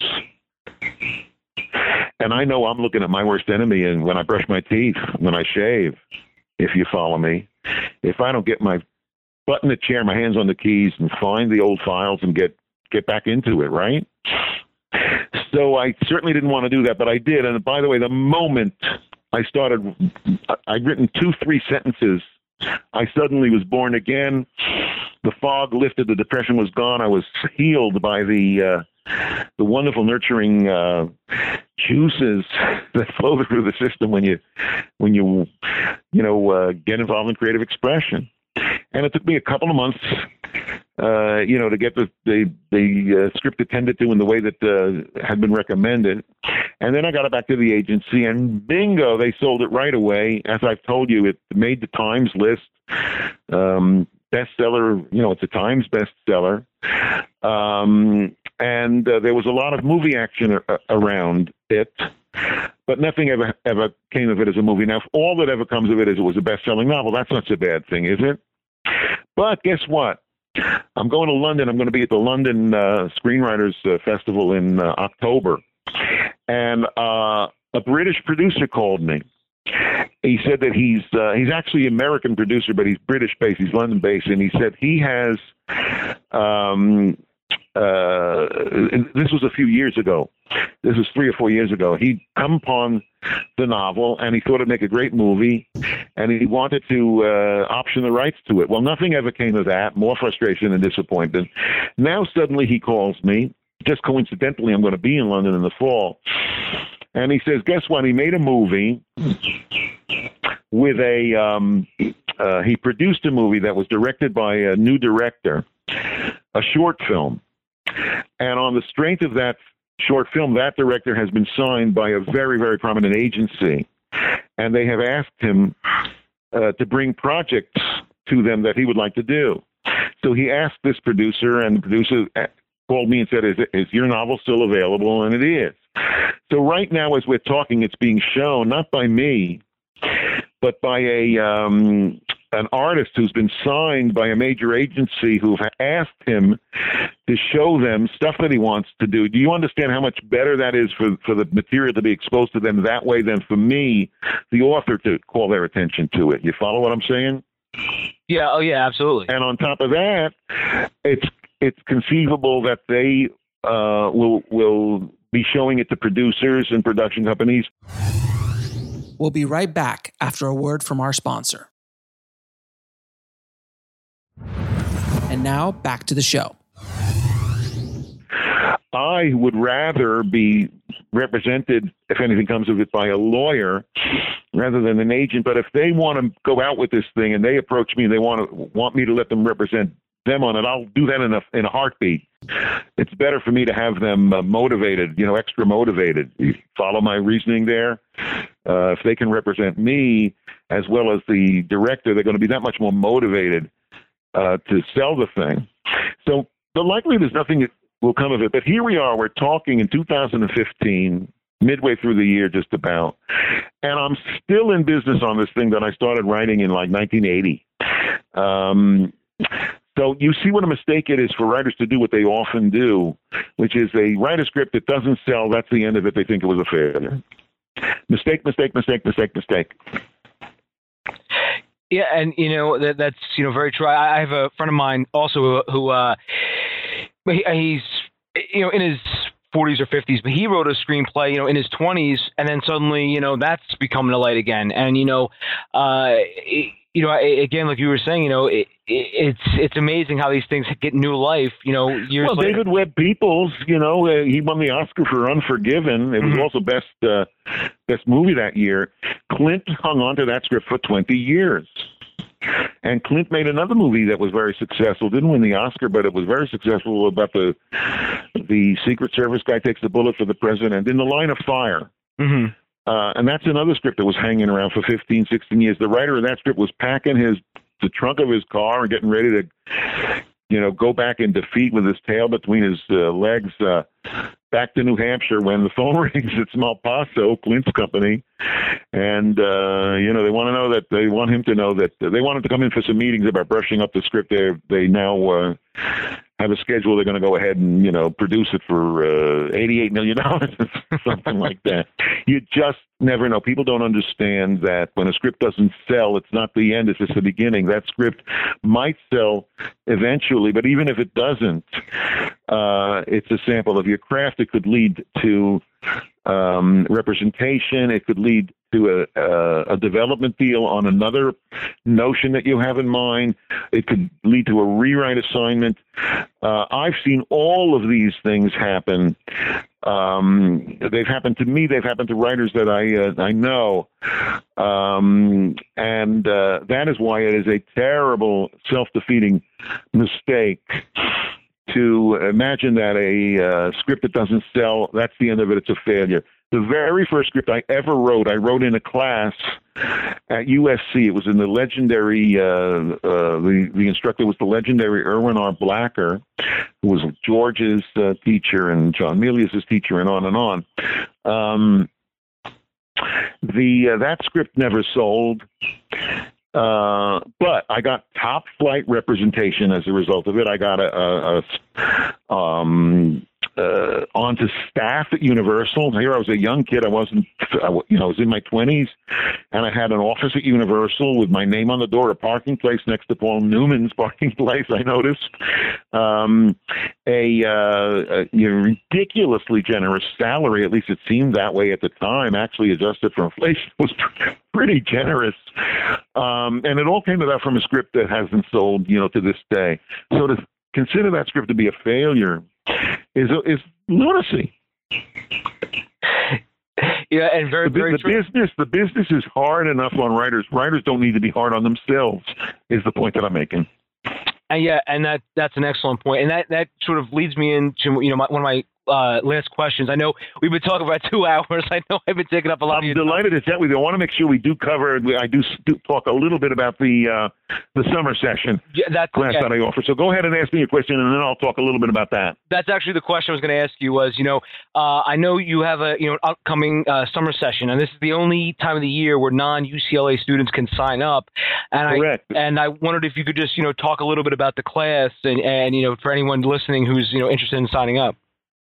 Well, the first thing I'll say is just the housekeeping. If you want to find out official information about it, you can do that by simply going to my website, richardwalter.com. There is no S at the end of my name, richardwalter.com. And I think the very first thing on the site is a link that'll take you to the UCLA site that describes enrollment procedures and tells you a little about the class. It also tells you something wrong about the class, which is that there are certain prerequisites. For the summer session, all prerequisites are waived.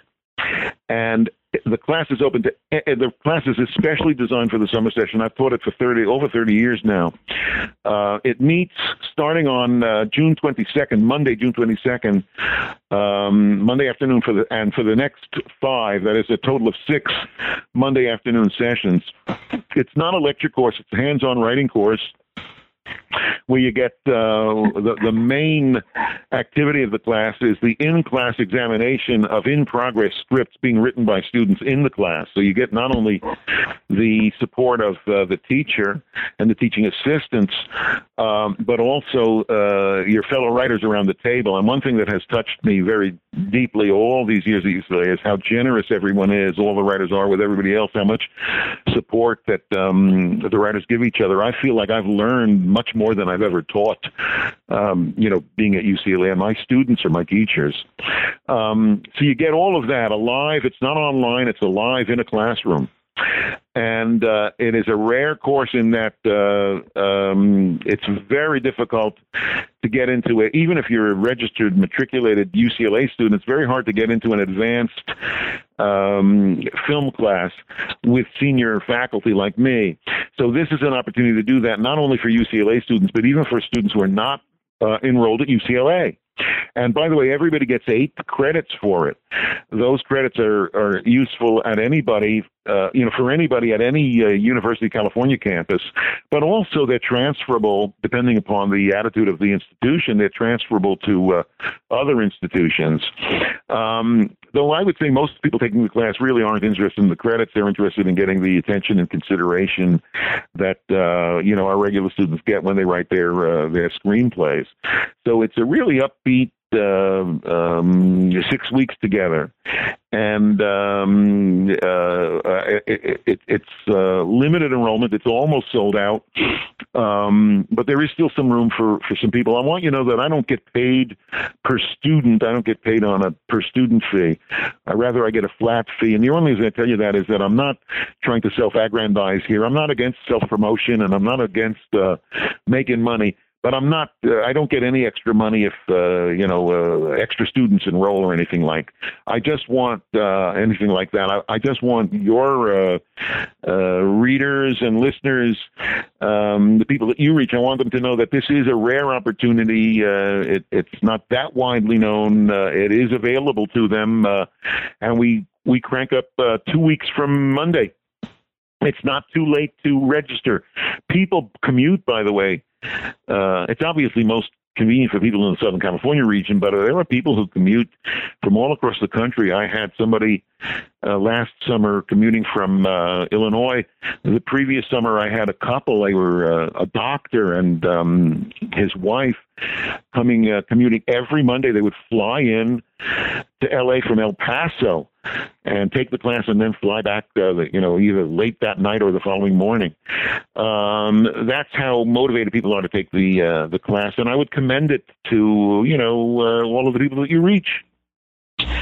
And I've actually I've known people who've actually taken the course, and I'll mention their names when we get off, Richard, because you probably remember a few of them, and they spoke very, very highly of the course. Oh, thank you. And and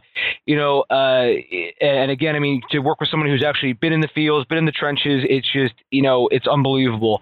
And I will link to your upcoming class in the show notes. And everyone, I also recommend you check out Richard's book, Essentials of Screenwriting. I have a copy behind me. I swear, Richard, you can't see it, but it's on the massive bookshelf behind me. but Richard, I've taken up so much of your time today. I want to say thank you very much. It's my pleasure. I enjoyed chatting with you. I really, truly did, David. Oh, and I would love to have you back on if you ever wanted to.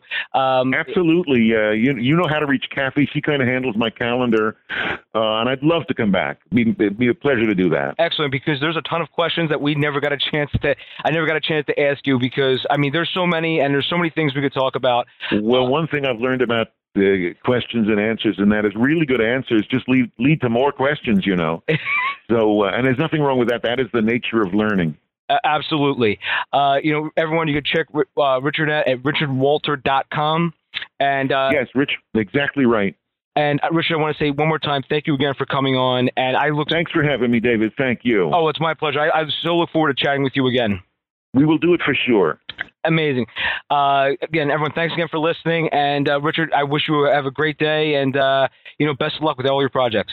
Back to you, and thank you so kindly. Thank you. Take care now. Bye-bye. Bye-bye. I want to thank Dave so much for doing such a great job on this episode. If you want to get links to anything we spoke about in this episode, head over to the show notes at indiefilmhustle.com/716. And if you haven't already, please head over to filmmakingpodcast.com, subscribe, and leave a good review for the show. It really helps us out a lot, guys.